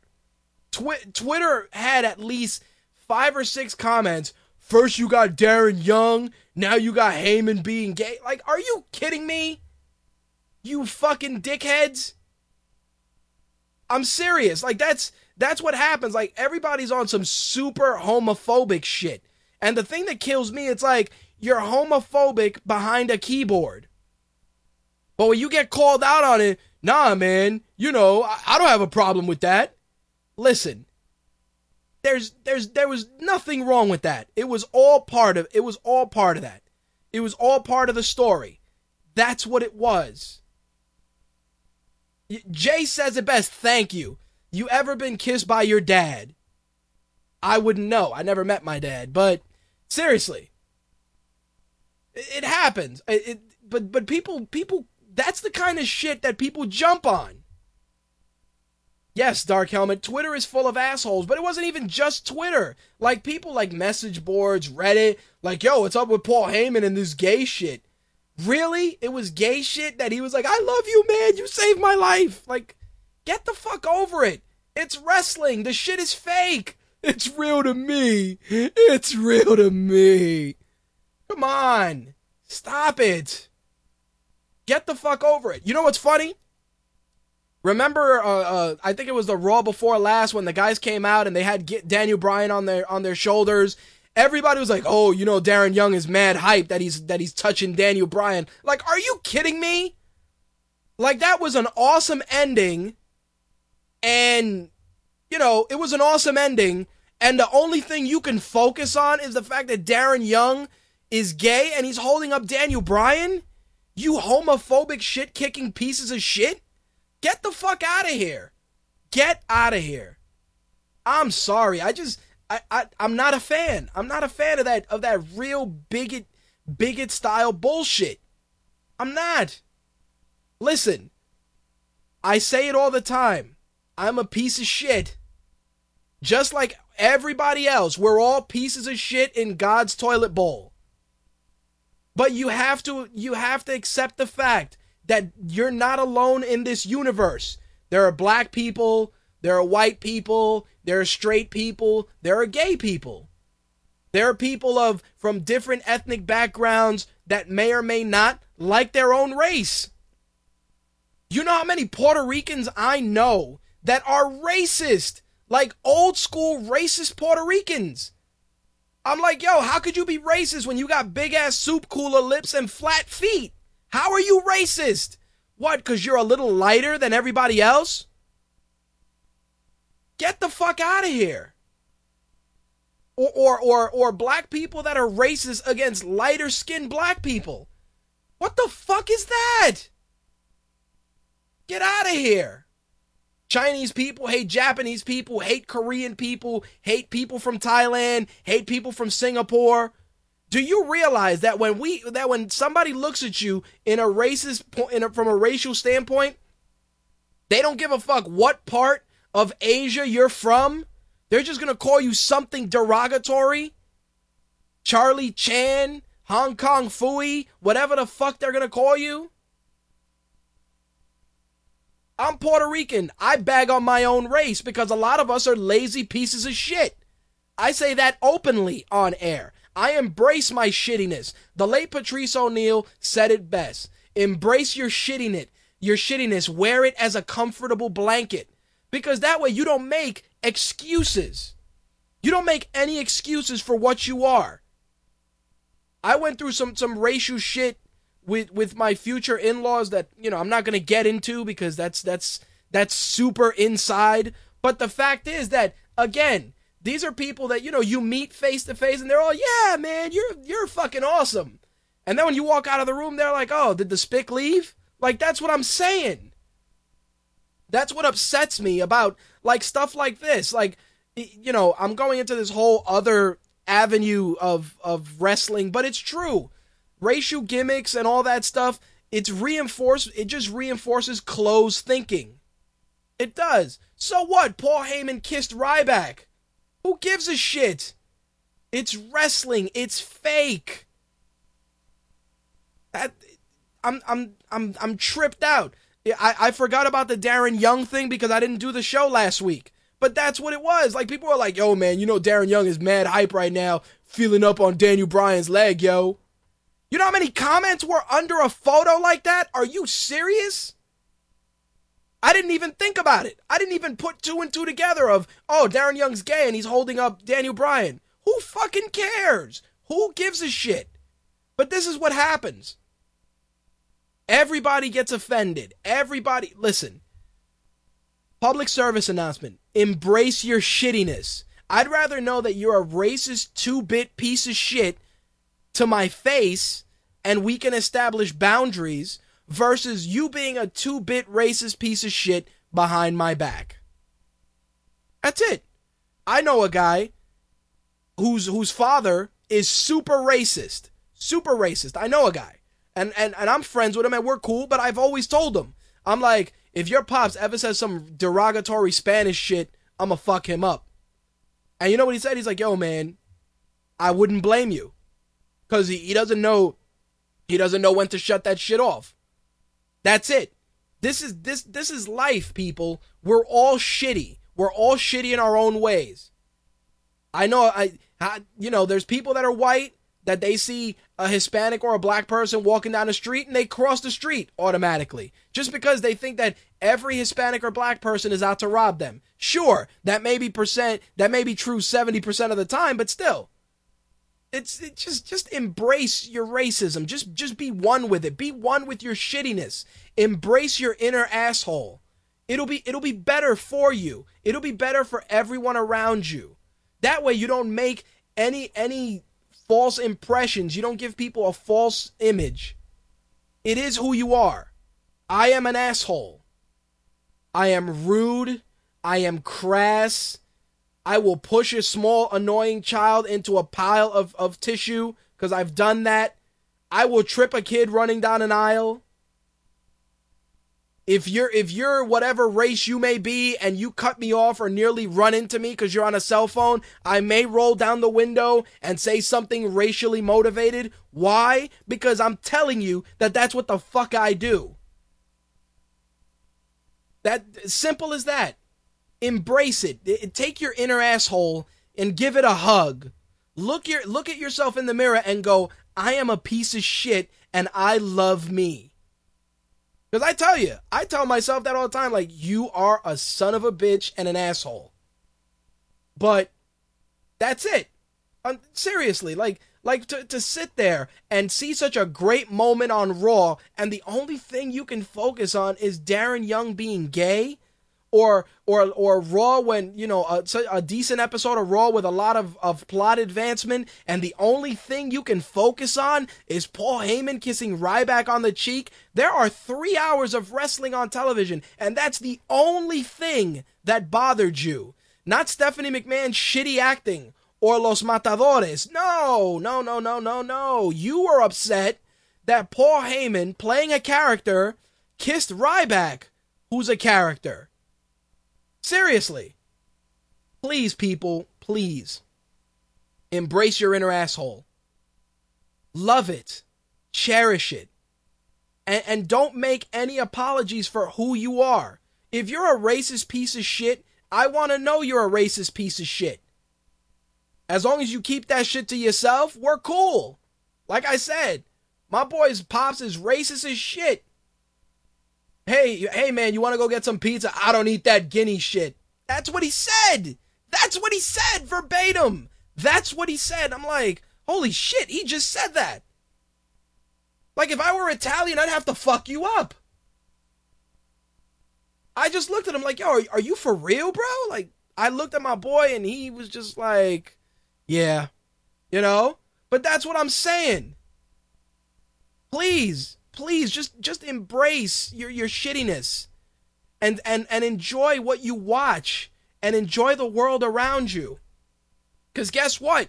You may wake up tomorrow, and this, I'm going to cite my fellow Puerto Ricans who are racist. You may wake up tomorrow and get robbed by one of your own fellow Puerto Ricans, and the person who saves your life and helps you might be black. What then? Might be Asian. No. Because that's how it goes. Old school. You see these old school Puerto Ricans, and Jay knows what I'm talking about. A mí no me gustan los negros. They'll say some shit like that, but yo, you're blacker than me. How are you racist? My own people. I bag on my own people because they be racist as shit. It's like you motherfuckers came over here on a boat with Columbus and y'all were dark skinned as shit and y'all are complaining. Get the fuck out of here. I can't do it. I can't. I'm sorry. It's like the racially charged gimmicks and the homophobia. It's like, yo, you watch wrestling. Motherfuckers covered in baby oil wrestling each other, but you have a problem that Darren Young is gay. But we watch wrestling. You watch niggas in fucking drawers beat the shit out of each other, covered in baby oil. Like, think about that. Think about it. Think. For real. Like, yo, come on, man. People kill me. They just kill me. All right, let me move on.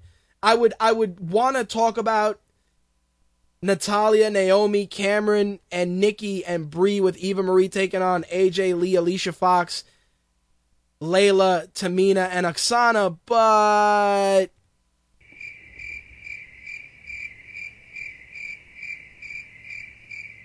Boo! yeah, that sums up that. Anyway, Daniel Bryan came out, cut an awesome fucking promo because Daniel Bryan is bearded Jesus, and it was awesome.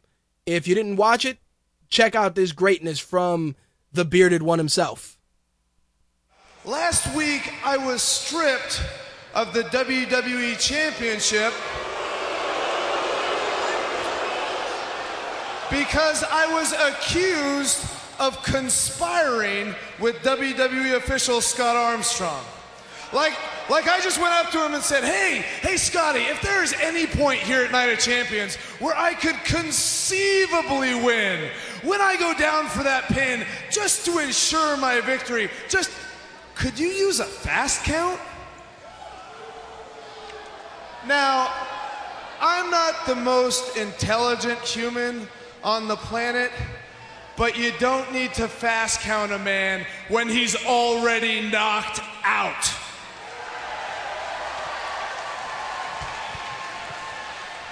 And if you want to talk about conspiracies, Randy Orton and Triple H, that's a little more plausible. Now, it seems strange that Triple H, after firing Scott Armstrong, gave him such a reasonable deal leaving. I mean, he gave him a lot of money, and that's weird. But really, I don't know what happened at Night of Champions, and quite frankly, I don't care, because what's done is done. But I do know this. It doesn't matter what version of Randy Orton shows up, whether it's the new, nice, happy Randy Orton or the old, vicious Randy Orton. It doesn't change the outcome that in 2 weeks at Battleground, I take back what's mine, the WWE Championship!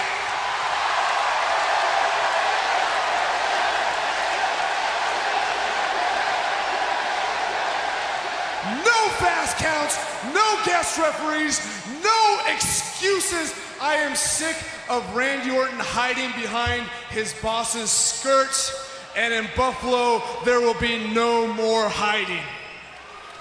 Because the next day, when he wakes up from the beating that this B-plus goat-faced troll gives him, when all their plans to screw me over have failed, he is going to hear one word etched over and over again in the back of his brain.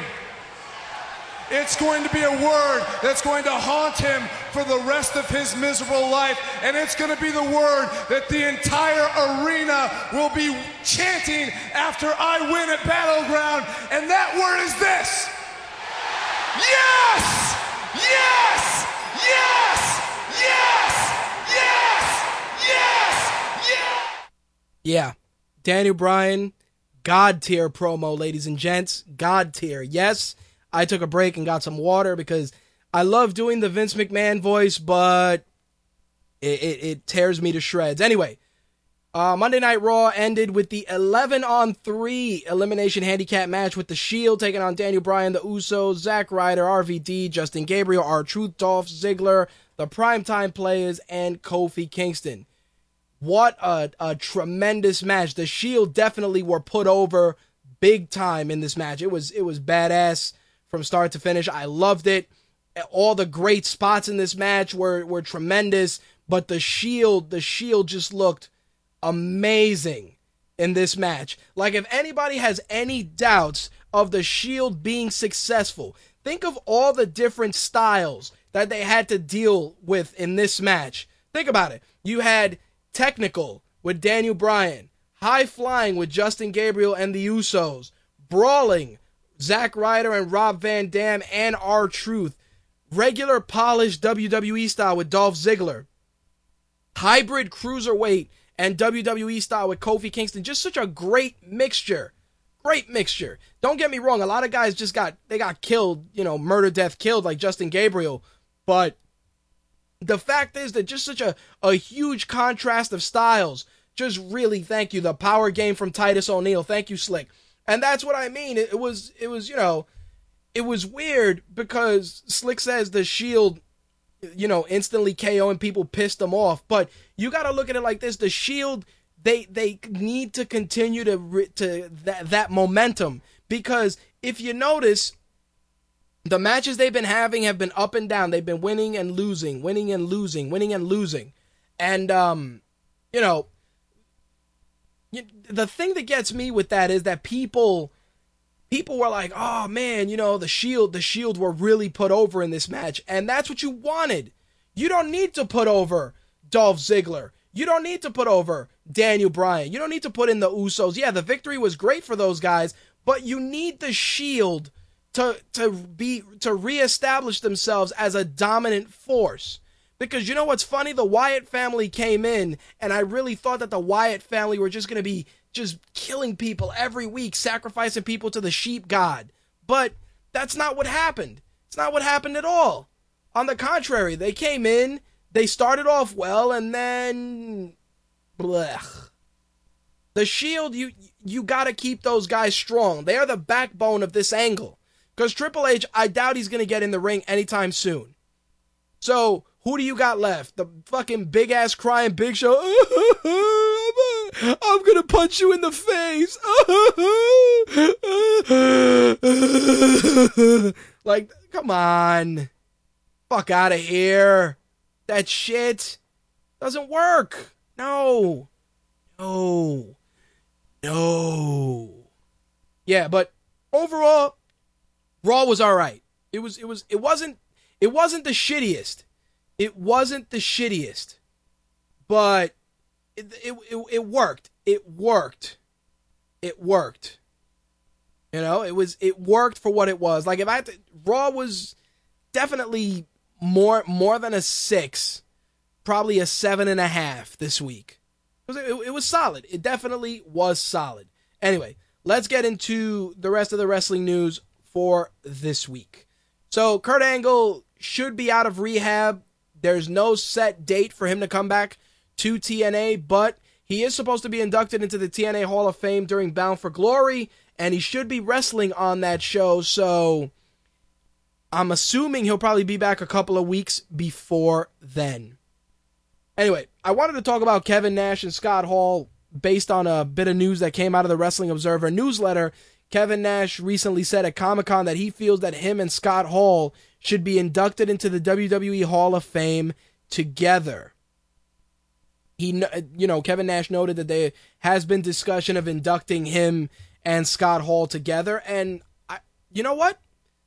I think it's well deserved. And the reason I say that is because, sure, Kevin Nash and Scott Hall had great moments by themselves as Diesel and Razor Ramon. But when Hall and Nash showed up in WCW, it started a chain reaction that changed the landscape of professional wrestling. It needs to be acknowledged. Regardless of what you feel about Kevin Nash or Scott Hall as individuals, you have to recognize the fact that when those guys showed up in WCW, the wrestling business was changed forever. And yeah, you could talk about Stone Cold and The Rock and D-Generation X, but I'm talking about Hall and Nash's contributions.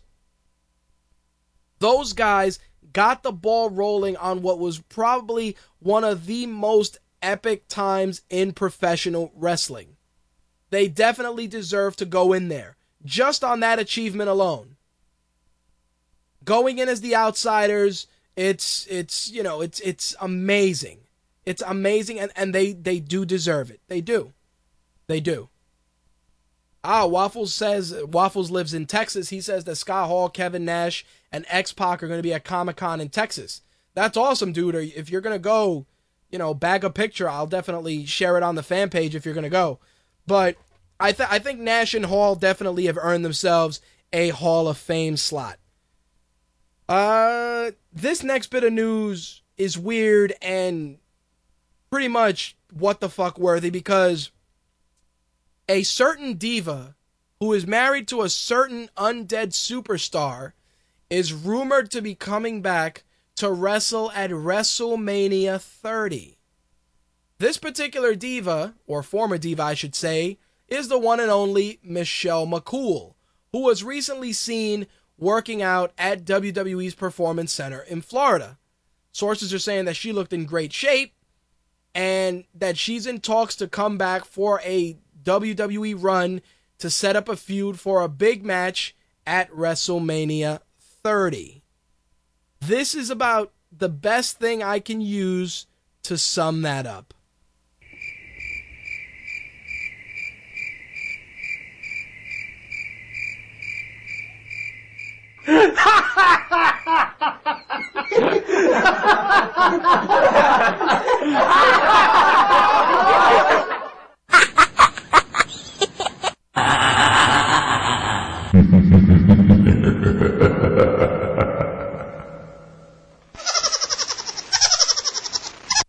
Yeah, that's what sums up Michelle McCool coming back and wrestling. Get the fuck out of here. You want to know why? Because everybody feels Michelle McCool was this grandiose, awesome diva that did so much that she did. All she did was steal the gimmick from Angelina Love and Velvet Sky with Layla. That's all she did. How many memorable fucking matches can you count on one hand that she had? Someone. Anyone. Bueller? Anyone? No. Nothing. Zero. Donut. If you told me Lita's coming back, I'd be like, oh shit, that's kind of awesome. She could probably have a couple of solid matches. If you told me Beth Phoenix was coming back, Molly Holly was coming back, Gail Kim was coming back, bitches that actually matter, women that can actually wrestle, then you know what? It wouldn't be chirping crickets. It wouldn't be chirping crickets at all. It would be excitement. It would be people cheering. It would be like, oh shit, that's awesome. But it's Michelle McCool. Get out of here. No. Stop trying. WWE has tried for the longest to make her relevant.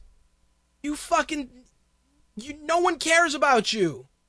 Like, her necessity to be there with the divas is okay, but this whole big grandiose, she's gonna come in and do a big match.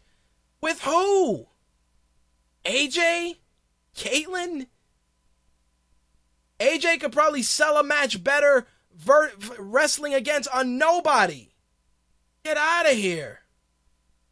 Yep, that's right. Jay Santee said it. She stole AJ Styles' Clash, called it the Faith Breaker, and then she acted like she never saw it before. Yep, I remember that. Oh, I've never seen that before. Get the fuck out of here. Yes, we understand you're married to Mark Calloway. We got it. That gives you incredible stroke, incredible pull. But no, you were a regular diva. You're not even Hall of Fame material. Fuck out of here. You were in the diva search. No. Anybody that says, oh yeah, Michelle McCool was a Hall of Famer, on what planet? Please let me know. Let me know on what planet Michelle McCool is a Hall of Famer. None whatsoever. Simple as that. Another guy who they're trying to put something together for is, of course, The Rock. They are praying on hands and knees that The Rock comes back for WrestleMania 30. The plan allegedly is for him to face Brock Lesnar, with The Undertaker putting up his streak against Ryback. If Rock decides not to show up, they're going to have Lesnar face The Undertaker. According to what the Wrestling Observer published, they said that the plan is for Taker would be that Paul Heyman would use one of his guys to try and end the streak after CM Punk failed. Obviously, Ryback would be a shoo-in due to his partnership with Heyman. And it's funny because allegedly they said that some people in management feel that if the streak were to end, Ryback could be the guy to do it. What the? Are you kidding me? Ryback ending the streak? Ryback ending the streak. Oh my God! Oh, that's better.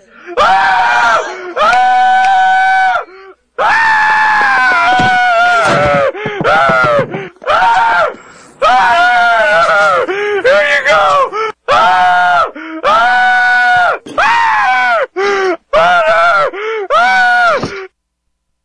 Yeah, no. Ryback ending the streak? Are you fucking crazy? The only thing that I would like to see is, and sure, people are going to shit on this, but Hogan's contract is up. Have Hogan face The Undertaker for the last match, and have Hogan put The Undertaker over and The Undertaker retire.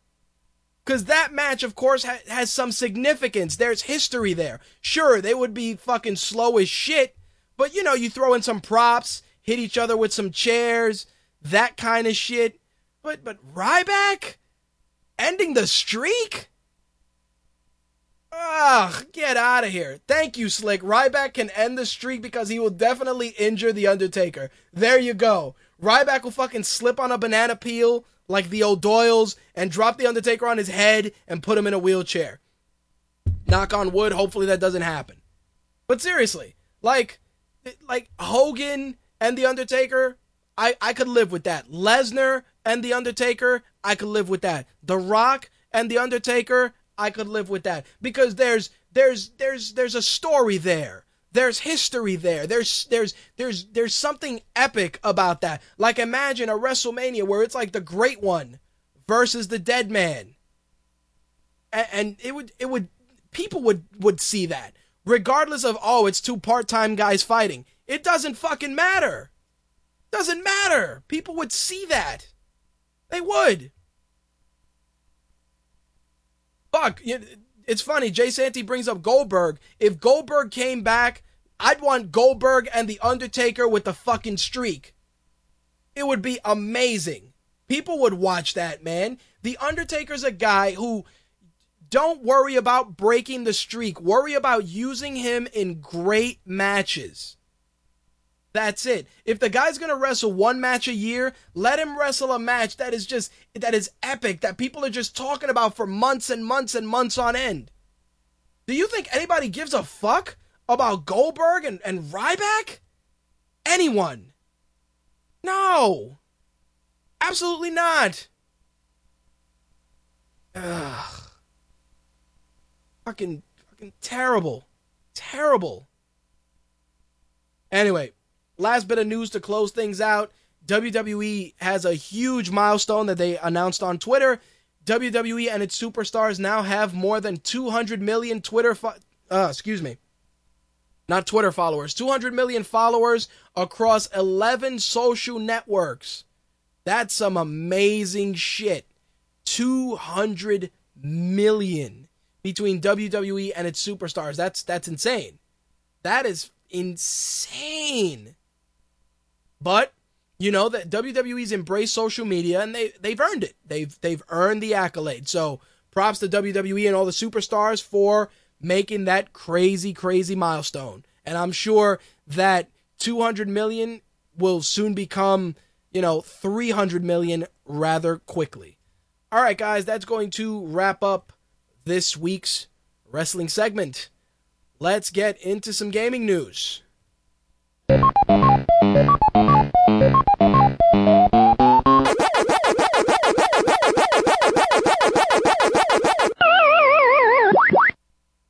So of course it would be a no-brainer to open up with the fact that GTA 5 has sold $1 billion during its first 3 days of sales. According to estimates from Take-Two Interactive, it is the fastest any entertainment property, both video games and feature films, have hit that mark. Strauss Zelnick, CEO of Take-Two, said Grand Theft Auto is a cultural phenomenon and Rockstar Games continues to redefine what can be achieved in interactive entertainment. We are incredibly proud of the extraordinarily critical and commercial response to Grand Theft Auto 5. So, a crazy thing about this is Call of Duty reached that milestone, I believe it was in 63 days, or either 54 or 63. Don't quote me on it. It took GTA 3 days. Three. It's, come on. They've earned it. Pretty much, GTA is on that Bane, do you feel in charge level of fucking swag right now. You feel in charge? Like, that's where they're at. That is where they're at. They're on that Bane level of just owning this industry. $1 billion. Billion with a B. 3 days. 3. Faster than any movie. Movies. It cost $265 million to make GTA 5. $265 million. Made back in hours. In hours, ladies and gentlemen. And the thing about this is that people talk about creativity in the industry and people not supporting the industry and all this shit, but $1 billion. You can't dismiss that, even if you tried. Even if you tried, I don't like GTA. No, it's not even that. $1 billion. Come on. It's insanity. It's insanity that a game made that much money in 3 days. Like, I was amazed when it was at $300 million in like 24 hours. But $1 billion in 3 days is just amazing. It is amazing. And the thing about it is, think about when the last GTA game came out. Think about it. GTA 4, I believe, was in 2008. Was it 2008? Yeah, 2008, GTA 4 came out. Thank you, Slick. From 2008 to 2013, this game was worked on, researched, built from the ground up, nurtured, watered, loved, and then it just sprang forth and just destroyed everything in its path. Everything. Do you think when I share the MPD numbers for the month of September that any other title is going to come even close to touching that? Absolutely not. And everybody's like, oh yeah, well in October there's some great games. $1 billion. $1 billion. Let it sink in. WWE 2K14, not making $1 billion. Batman, not even close to that. Not even close. They're going to make money. They're going to be successful. They're going to be swimming in cash. But billions? No. Pokemon? Not happening. And then everybody's like, yeah, man, but when Call of Duty Ghosts drop, 3 days. 3 days. Get the fuck out of here, because of course that's what happens. Guys come out of the woodwork, yo man, fuck Rockstar. It's not happening, man. It's not happening. Call of Duty will probably make $1 billion. Don't get me wrong. It probably will. 3 days? Not fucking happening. No. It's not. Not happening. Oh, a month and a half? Sure. But seriously? Seriously. 3 days. And this is what I saw. Everybody, all these different message boards were like,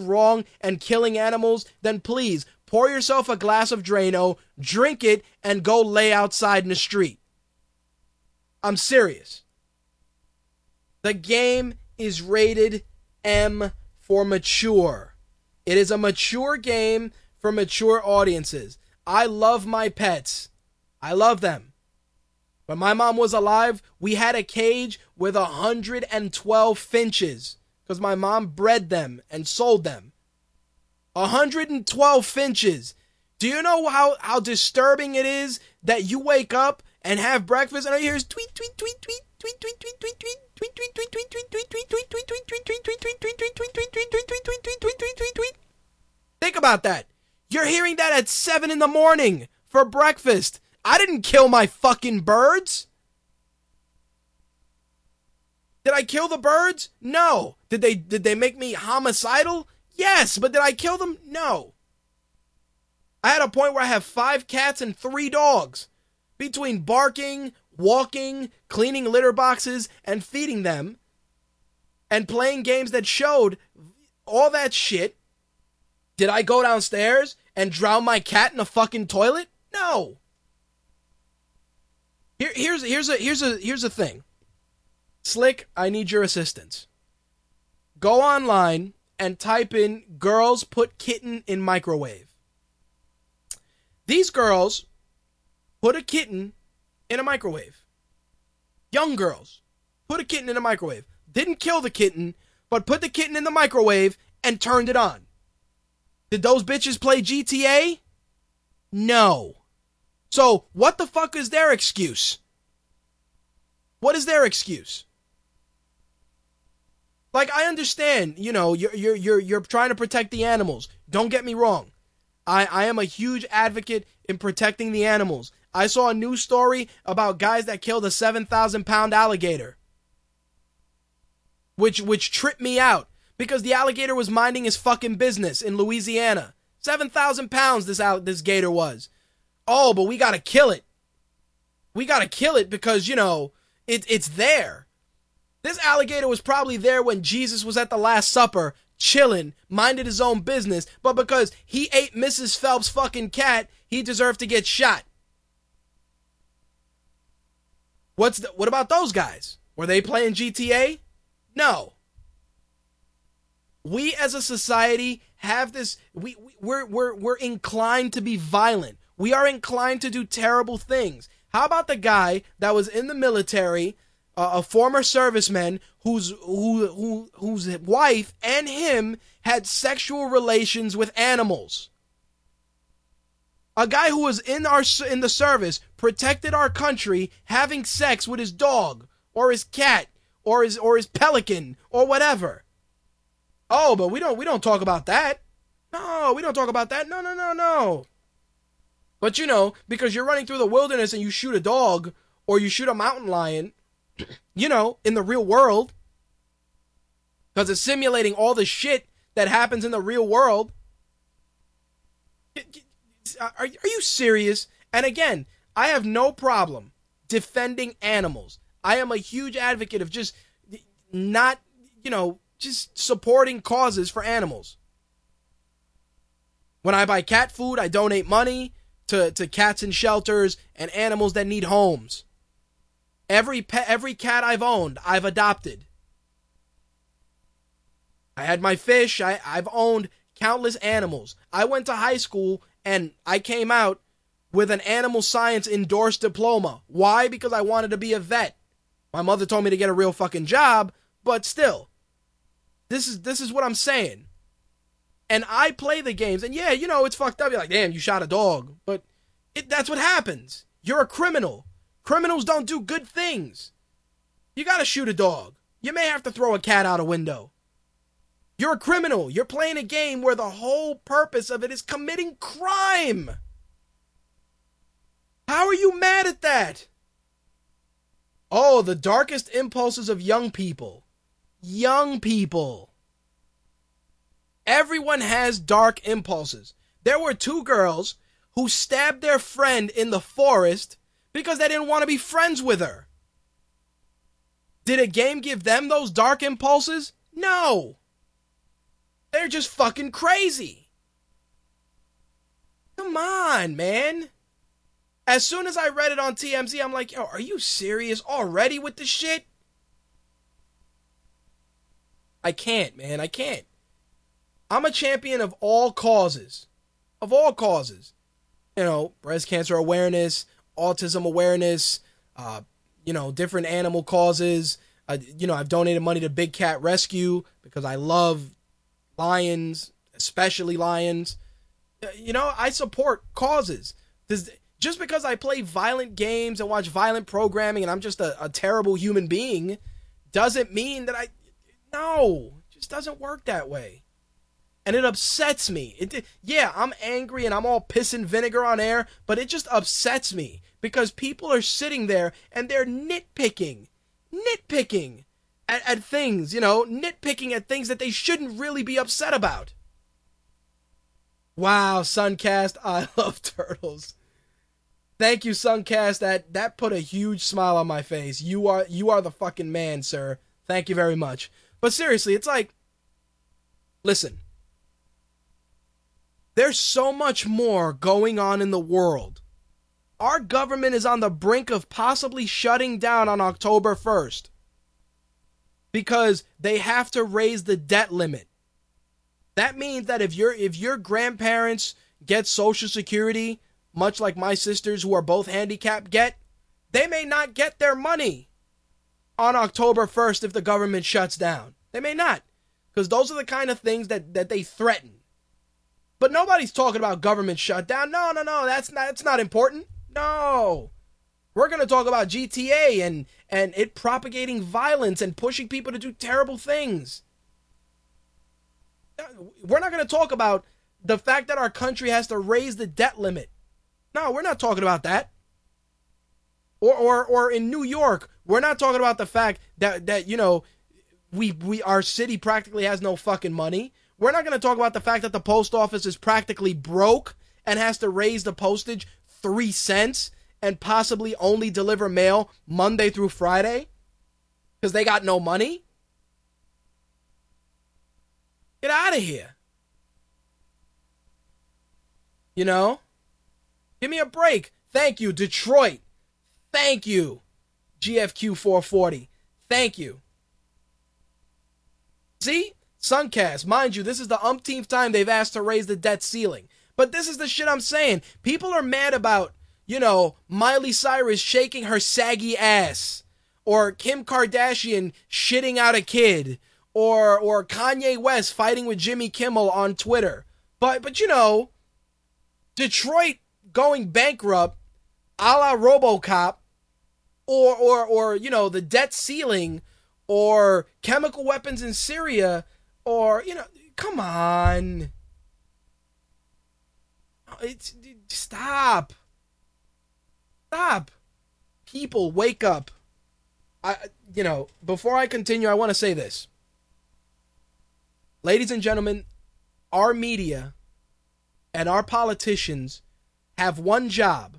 It's not to protect us. It's not to motivate us to be better. It is to keep us stupid, to keep us uninformed, to keep us with blinders on, to keep us at war with ourselves, in our own cities, in our own governments, against our neighbors. That is the job of the media and the government. Wake the fuck up. Wake up. Before you write that tweet about Miley Cyrus twerking, have you wondered if the kids next door may or may not get school lunch every week? I'm not telling you to go out there and martyr yourself and make the world's problems yours, but seriously, wake the fuck up. Be informed. Be informed. You know? Wake up and protect. Thank you, Dark Helmet. Protect your jobs. Protect yourselves. Become informed. Don't be outraged that Miley Cyrus is twerking. Is she your daughter? Who cares? Who cares? Miley Cyrus sucked 37 dicks this afternoon. It's on page 3. Are you offended? Are you offended? Who cares? Who cares? Kris Kardashian's show got canceled and she flung herself into a volcano. Boo fucking who? Come on. This is what I don't understand. This is what I don't understand. Wake up, everybody, please. You know, put down your phones for a second. Get off of Facebook. Read a book. Educate yourselves. And I'm not talking about educating yourselves on, you know, a different way to go down on your wife by picking up this month's Penthouse letters. No. Or you know, the book that's going to teach you how to make fart noises with your armpit. Educate yourselves for real. Go out there and do some shit. Do some good. That's it.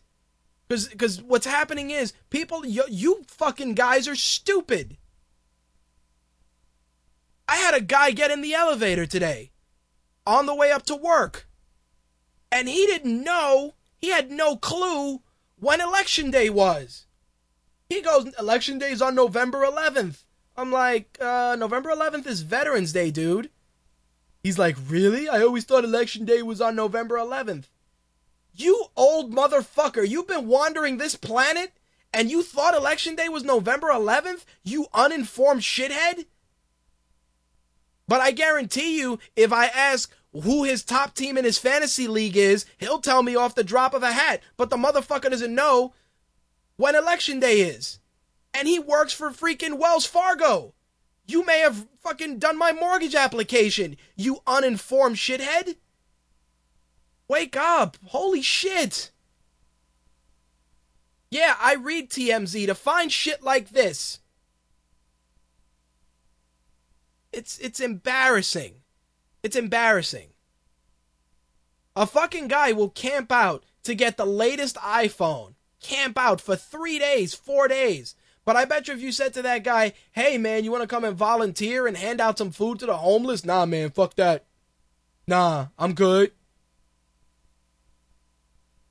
Hey, you want to donate some money to, for pancreatic cancer, help out? Nah, man, I'm good. Nah, no thanks. But you'll camp out for a fucking iPhone that you've probably bought 3 times over. I saw a girl in the mall buying an iPhone, had an iPhone 5 in her hand, was buying an iPhone 5C for herself. And she said, and I quote, oh my God, I'm so happy it's in pink now. Bitch, it's the same phone. You just spent $600 and something on an iPhone 5 and you're buying it, you're buying a new one because it's pink. I bet you don't even fucking know how to boil water. I bet you don't even know how to make hard-boiled eggs, but you know that the pink iPhone is out. And she bought a case for it. Yes, she did, Slick. She did. She did. She came, she put it on her Amex at the T-Mobile kiosk in Roosevelt Field and put it on her Amex, took her iPhone 5. She's like, ugh, I can give this one to my sister now. No, Slick, no. You know what she did? She bought the cases that Apple put out. So she had a pink phone with a lime green case. So it was pink and lime green because they're like my favorite colors. I love pink and lime green. It's like, congratulations, you're speaking on a Skittle. Hello? Hello, I'm on my Skittle phone. Hello? Hello? Hello? Is this thing on? This is my Skittle phone. Get the fuck out of here. But this is what I'm saying, uninformed.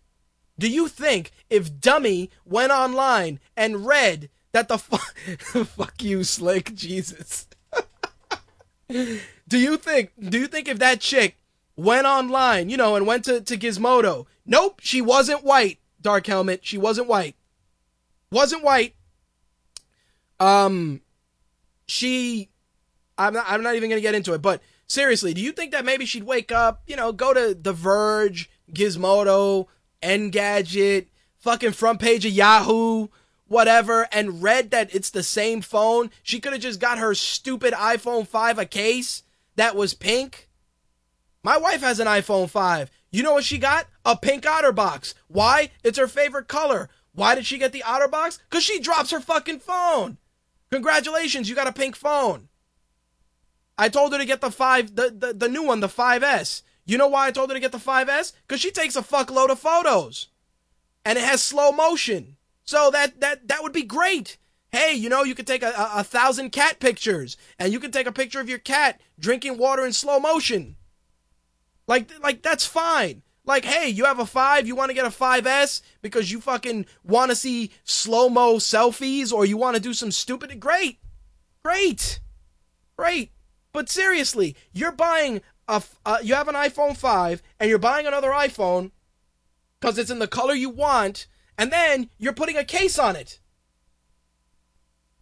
Yeah, but think about it, Dark Helmet, because Dark Helmet says the 5C has some minor tweaks. It does, but does it have enough that you probably aren't 2 years in your contract and you're buying the same fucking phone? That's what gets me. And everybody's like, oh, well, you know, the 5S has the thumbprint. You could unlock a 5S with a nipple. With a fucking nipple. Look it up on YouTube. I can unlock a 5S with a fucking nipple. I can take a 5S and unlock it with my cat's paw print. Put the paw on the fucking phone. Oh, revolutionary my ass. Hey, look, I unlocked... Shut up. Get out of here. I like the 5S. It's great. Do I need it? No. Does my wife need it? No. But I told her to get it because I like new technology. Plus, if I got to review any Apple apps, at least she has the newer phone that I can do it. Hello, you got to think ahead. But seriously, get the fuck out of here. Jay Santee said it perfectly. You're pouring syrup on shit and calling it pancakes. Thank you. But seriously, look it up. You can unlock the 5S with a nipple. With a nipple. Or, guess what? If you're a guy and you got a 5S and you're creeping on your girl and she's sending you, and you got your side chick sending you text messages, guess what your wife can do? She can take your thumb while you're sleeping and unlock your phone. You dopes. Everybody, oh yeah, man, thumbprints, fucking fantastic, great, yeah. But you can use your cat's foot. You can use a nipple to unlock a phone. I'm just gonna hang my bag over the thumb circle. Maybe it'll unlock the phone. Maybe my bag will unlock the phone. Why not? I can use my cat's asshole to unlock the phone and my thumb, but, oh, come on. Stop it. Which leads me to this. The iPhone sold, get this, which is insane, 5 million iPhones were sold. 5 million. 5C and 5S beat the record of 5 million in launch sales. Allegedly, they're going between 5 and 8 million. 5 million was the record, and they're above 5, closer to 8. But no, the 5C, nobody's going to buy the 5C. People are buying the 5C left and right. Some of them own the 5 because it's blue. I need a blue phone. Really, you need a blue phone. Why? I don't even want people to know what kind of phone I have. And you want people to know that you're talking to them on a fucking giant Smurf. That's it. Look at me on my Skittle. I'm talking to you on my Skittle phone. Because that's what I want. Skittle. You stupid bastards. Ignorance. Anyway. So, WWE 2K14 released their roster. You can check it out on mytakeradio.com. Just want to go through who is in the game for those of you that hate to read. Here is the roster. AJ Lee, Oksana, Brodus Clay, Christian, Cody Rhodes, Damian Sandow, Daniel Bryan, David Otunga, Dean Ambrose, Dolph Ziggler, Drew McIntyre, Eddie Guerrero, Heath Slater, Jack Swagger, Jinder Mahal, Justin Gabriel, Caitlyn, Kane, Kofi Kingston, Layla, Lita, Mark Henry, Mr. McMahon, Natalya, Rey Mysterio, R-Truth, Ryback, Roman Reigns, Santino, Seth Rollins, Sheamus, Sin Cara, Stephanie McMahon, Tenzai, The Great Khali, Titus O'Neil, Darren Young, Wade Barrett, Antonio Cesaro, Daniel Bryan, The Rock, Ultimate Warrior, Retro Big Show, CM Punk, Sergeant Slaughter, Edge, Diesel, The Undertaker, like 3 different versions, King Kong Bundy, Brock Lesnar, Retro Chris Jericho, Andre the Giant, Alberto Del Rio, The $1 Million Man, Retro John Cena, regular John Cena, Shawn Michaels, Retro Shawn Michaels, Ricky the Dragon Steamboat, Retro Triple H, Corporate Haircut Triple H, Big John Studd, Retro Ric Flair that has like 9 wives and has to pay alimony, Stone Cold, Hulk Hogan, Cybernetic Hip Hollywood Hulk Hogan, Retro Kane with the full mask, regular Kane, Randall, Razor Ramon, JBL, The Hitman, Retro Rock, Mick Foley, The Miz, Batista, Yokozuna, Macho Man, and of course, Goldberg. So, there's your roster. Now, people are pissed off for a couple of reasons, but I'm sure that a lot of your favorite superstars that didn't make it will be released in good old DLC. Because, that's how they get you. Everybody's like, oh man, why isn't this guy in there? DLC. Like Antonio Cesaro. He's in the game, but last time he was DLC. Ryback. In the, like people are all like, oh, this guy's not. DLC. $14.99. Buy the season pass. Like, come on, people, wake up. Everybody's all piss and vinegar about the roster. Wake up, people. DLC. 2013. This is what the fuck we do. DLC out the ass. Stop it. Speaking of season packs, if you pick up the PlayStation 3 edition of Batman Arkham Origins, you get 2 skins, Nightfall and the classic TV series. So you'll be able to do that. You also get 3 combat maps and 2 Predator maps with that. Also, if you want extra stuff, you can get the Batman Arkham Origins Season Pass. The Season Pass will include 5 of the game's upcoming downloadable content packs. Of course, with the 2 exclusive skins, you're going to get the new Arkham Origins Initiation Mode where you can play as Bruce Wayne in new challenge maps. You're going to get a new game mode that takes place before Bruce Wayne became Batman, which is most of those challenge maps. And of course, you're also going to get stuff added to the campaign. Also, you're going to get the following skins when you pre-order the Season Pass. Gotham by Gaslight Batman skin and Brightest Day Batman skin. The new Millennium Skins Pack. Infinite Earth Skins Pack. Of course, like I said, Arkham Origin Initiation and the Story Campaign.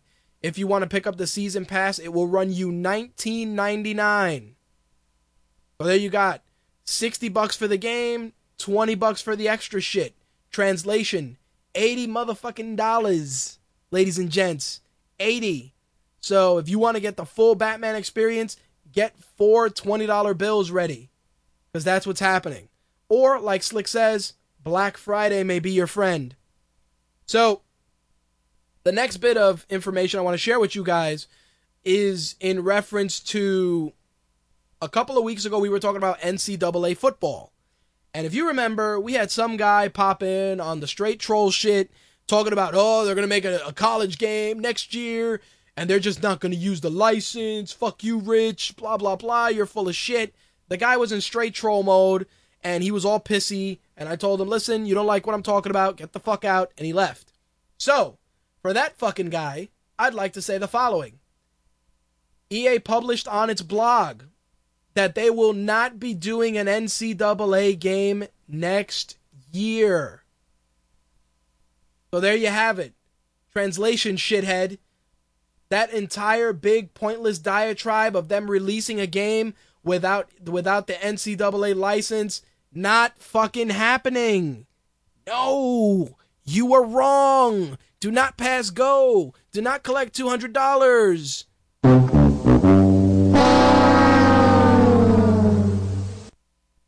If you got some money in the bank and want to pick up some IPs from 38 Studios, the Kingdoms of Amalur IP will be available as part of a liquidation auction starting November 14th.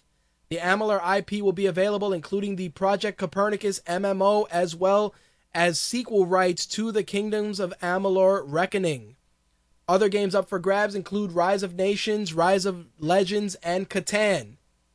So there you go. The auction goes from 8 a.m. Central Standard Time, November 14th, to 11 a.m. Central Standard Time, November 15th. So if you got a couple of dollars in the bank and want to own Kingdoms of Amalur, get your money ready. November 14th is the day to look forward to.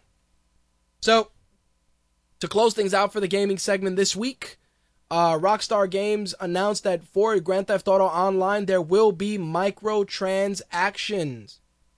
So you'll be able to trade real-world cash for in-game riches when it drops October 1st. You don't have to spend the real money to attain cars, guns, clothes, or any of that stuff if you could just get them a little quicker.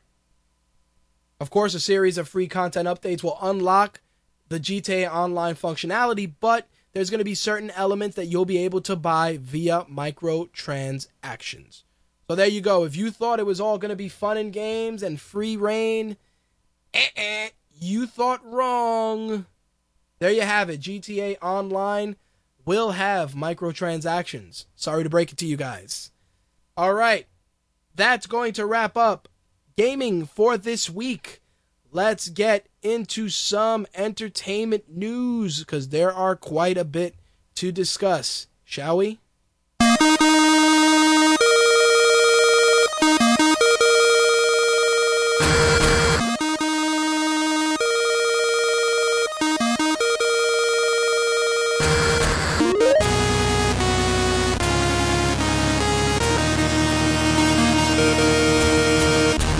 Now we come here not as conquerors, but as liberators.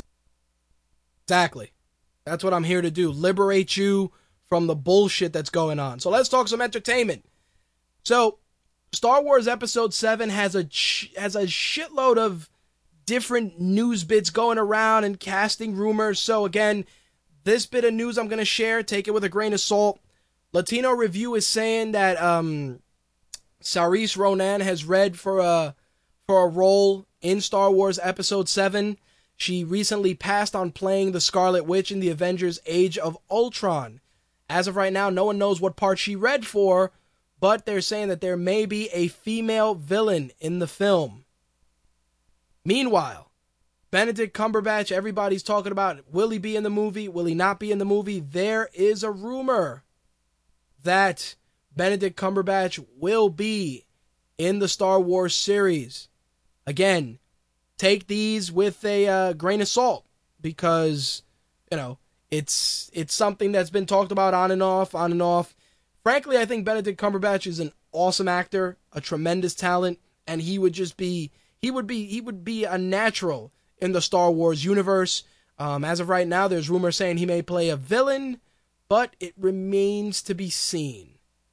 So there you have it. The other one that they were talking about is that Michael B. Jordan and David Oyelowo are also being contacted for roles in the film. Supposedly, Michael B. Jordan has met with J.J. Abrams about being in the film. Again, rumors and speculation, so take that for what it's worth. As much as I want to hate the new RoboCop film, I can't bring myself to hate it just yet, but I will be probably parting with a shitload of money to see it in IMAX. MGM and Sony Pictures announced that the RoboCop remake will be getting an IMAX release on February 7th. So there you have it. If you want to see RoboCop in an even bigger screen, February 7th is the date, and it will be in IMAX. There you have it.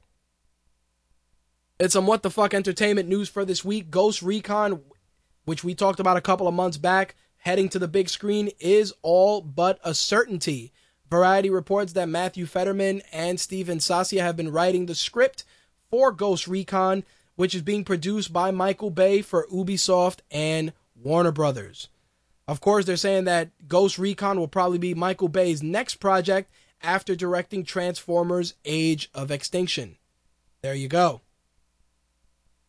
In a move that should shock no one, these guys are heading to the silver screen in their own film. Beedo, Beedo, Beedo, Beedo, Beedo, Beedo. Despicable Me's Minions will be getting a spin-off, which will be hitting theaters July 10th, 2015.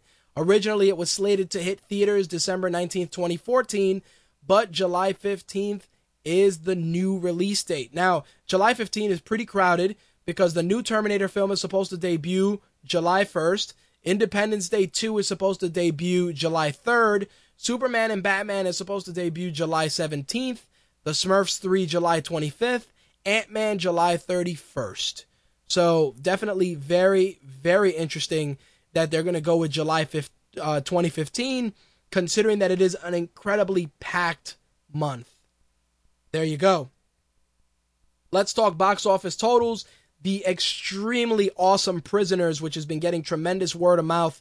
Hopefully I can get to the theater this weekend to see it, was number 1 at the box office, earning $21.4 million. Insidious Part 2 came in at number 2, earning $14.5 million, bringing its total to $60.9 million. The Family was number 3. Instructions Not Included was number 4. Battle of the Year was number 5. Where the Millers was number 6. Lee Daniels, The Butler was number 7.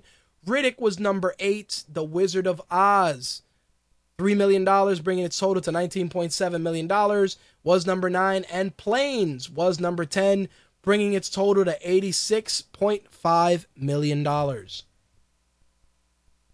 I'm very pumped for this next bit of news because I'm definitely going to go to the theater to see this if it's available where I live. Shock Till You Drop actually reported that they will be re-releasing John Carpenter's Halloween for its 35th anniversary. It's also the 25th anniversary of Halloween 4, The Return of Michael Myers.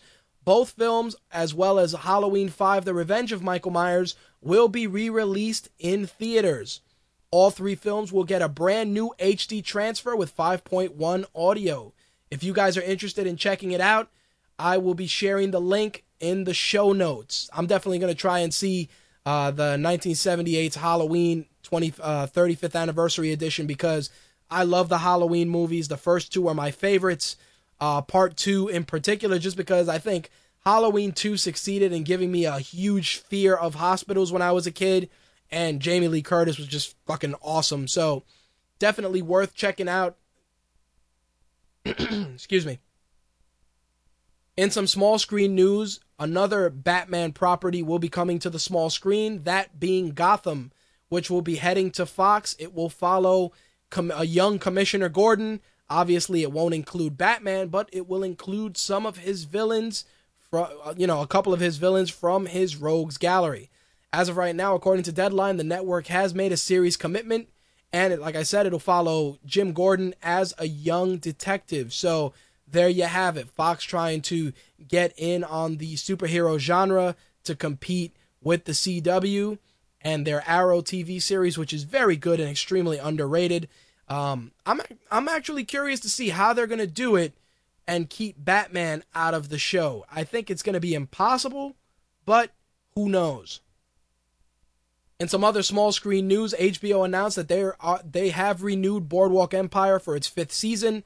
Season 4 debuted September 8th and is, of course, one of HBO's must-watch original series, drawing an average of 7.5 million viewers. I am a huge Boardwalk Empire fan, especially Michael K. Williams, Chalky White, who is amazing. He's probably one of my favorite characters. Him and Richard Harrow, who's a guy that has a damaged face and wears a prosthetic mask. 2 of my favorite characters. Boardwalk Empire is an awesome series. If you have HBO, definitely give it a watch on HBO Go. Starts a little slow, but definitely picks up very quickly. So awesome to hear that Boardwalk will be coming back for a 5th season, but considering that True Blood is going to go into its last season, I'm not shocked in the least. Michael B. Jordan is in the news again with Independence Day 2. Supposedly, it is rumored that he may be playing the son of Will Smith in Independence Day 2. As of right now, Michael B. Jordan hasn't received an offer yet, but they are circling a deal to try and get him on board for Independence Day 2. He is very popular after his work in Chronicle, and of course, they were rumored to be using him in Fox's Fantastic Four reboot. So there you go, Michael B. Jordan, and possibly in Independence Day 2 alongside Will Smith and Jeff Goldblum. So we'll see how that goes. A few months back, we were talking about Tarzan coming back to the silver screen with Alexander Skarsgård playing Tarzan. It looks like they're starting to move forward with it, and Christoph Waltz has been cast as the villain.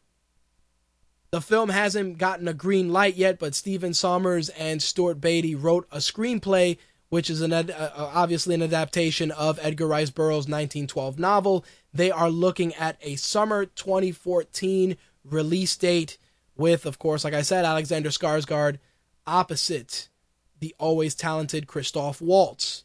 Now, this next bit of news, again, another rumor that's really generated quite a bit of buzz in the last couple of hours. It seems that Warner Brothers put out a casting call for a physically strong woman between 25 and 33 years of age. Bleeding Cool actually broke the story. They say the agencies are sending actors to Warner Brothers possibly for the role of Wonder Woman. Some people are saying it could also be for a villain or a possible love interest. But it's very interesting that they're looking for a woman that's physically strong between 25 and 33 years of age. A lot of, rumors are saying that they may look to introduce Wonder Woman much like they did Black Widow and Iron Man 2, just very subtle, very low key, and then use that to get her into a solo film. I personally am curious to see why. Well, I'm curious to see Wonder Woman on the big screen. I don't understand why it's so difficult to get a Wonder Woman movie done. The problem is that, I've said this before, I think that Hollywood is torn on either making her extremely sexy and kind of one-dimensional, or going really deep and dark and losing sight and alienating that audience that they want to get, which is young girls. Everything regarding comic book movies boils down to one thing. In the words of Yogurt from Spaceballs, merchandising. That's all it's about. If you can't sell a fucking toy, I don't want to look at you. That's how Hollywood works. If you can't sell, Batman in 27 different costumes and Superman in 100 different ways and Wonder Woman in 50 ways and actually sell toys, they don't want to do it. And I think that's part of the reason why they're so scared. I think the concept of Wonder Woman being this kick-ass Amazon that can whoop Superman's ass and look good doing it, I think it's just a hard pill to swallow. But I'm curious to see if they really are going to utilize this more underhanded style that like they did with Black Widow, where they kind of just bring her in subtly, like, hey, this is Diana or whatever, and people are like, oh shit, like they did with Robin Blake in The Dark Knight Rises. So I'm definitely curious to see how that pans out. 25 to 33 years old, and of course using physically strong in the wording leads me to believe that that's a possibility. They could go with a villainous, but you know what I thought? If I remember correctly, and Slick, if you're in the chat, didn't Lex Luthor have that female driver who was really kick-ass? That she was also his bodyguard? Like, it could be that too, which I think is pretty awesome. I actually liked her character. I'm trying to remember her name. Fuck. If I pull up another browser window, it's Mercy. Thank you. Mercy was a cyborg. Yes, thank you for reminding me. It's true. But again, I mean, for you to put it out there so subtly and like, think about it. Casting Wonder Woman is a big deal. So even if you say, oh, we need an actress between 25 and 33 years old, and you bring the actress in, like, if you get a name actress, like if you say Gina Carano is going to be in Superman and Batman, I'd almost guarantee that she's going to play Wonder Woman. Like, that's what I'm saying. Like, it's like, you would think that would be a bigger deal. So maybe it might not be Wonder Woman. Like I said, it's all speculation right now, and it's based on, a casting request that they put out. But the thing that gets me is that they're citing it as a lead role, which is definitely very, very interesting. But who knows? Obviously, as more of this story develops, I will share it with you guys. But as of right now, like I said, Bleeding Cool reports physically strong woman, 25 to 33 years old, for a lead role. Make of it what you will. Lastly, to close out this week's entertainment news, Vin Diesel reported on his Facebook page with a photo that Kurt Russell is officially in Fast and Furious 7. So there you have it. Kurt Russell joins a huge cast of guys in this 7th installment of Fast and Furious. So I'm looking forward to seeing, obviously, Vin Diesel mix it up with Jason Statham, but also sharing screen time with the always very talented and extremely underrated Kurt Russell. All right. that's actually going to wrap up the show for this week, guys. So let's take it home. You've just heard My Take Radio episode 199 for Thursday, September 26th, 2013. If you have any questions, concerns, or would like to be a guest on a future episode of My Take Radio, feel free to email me at mtrhost@mytakeradio.com.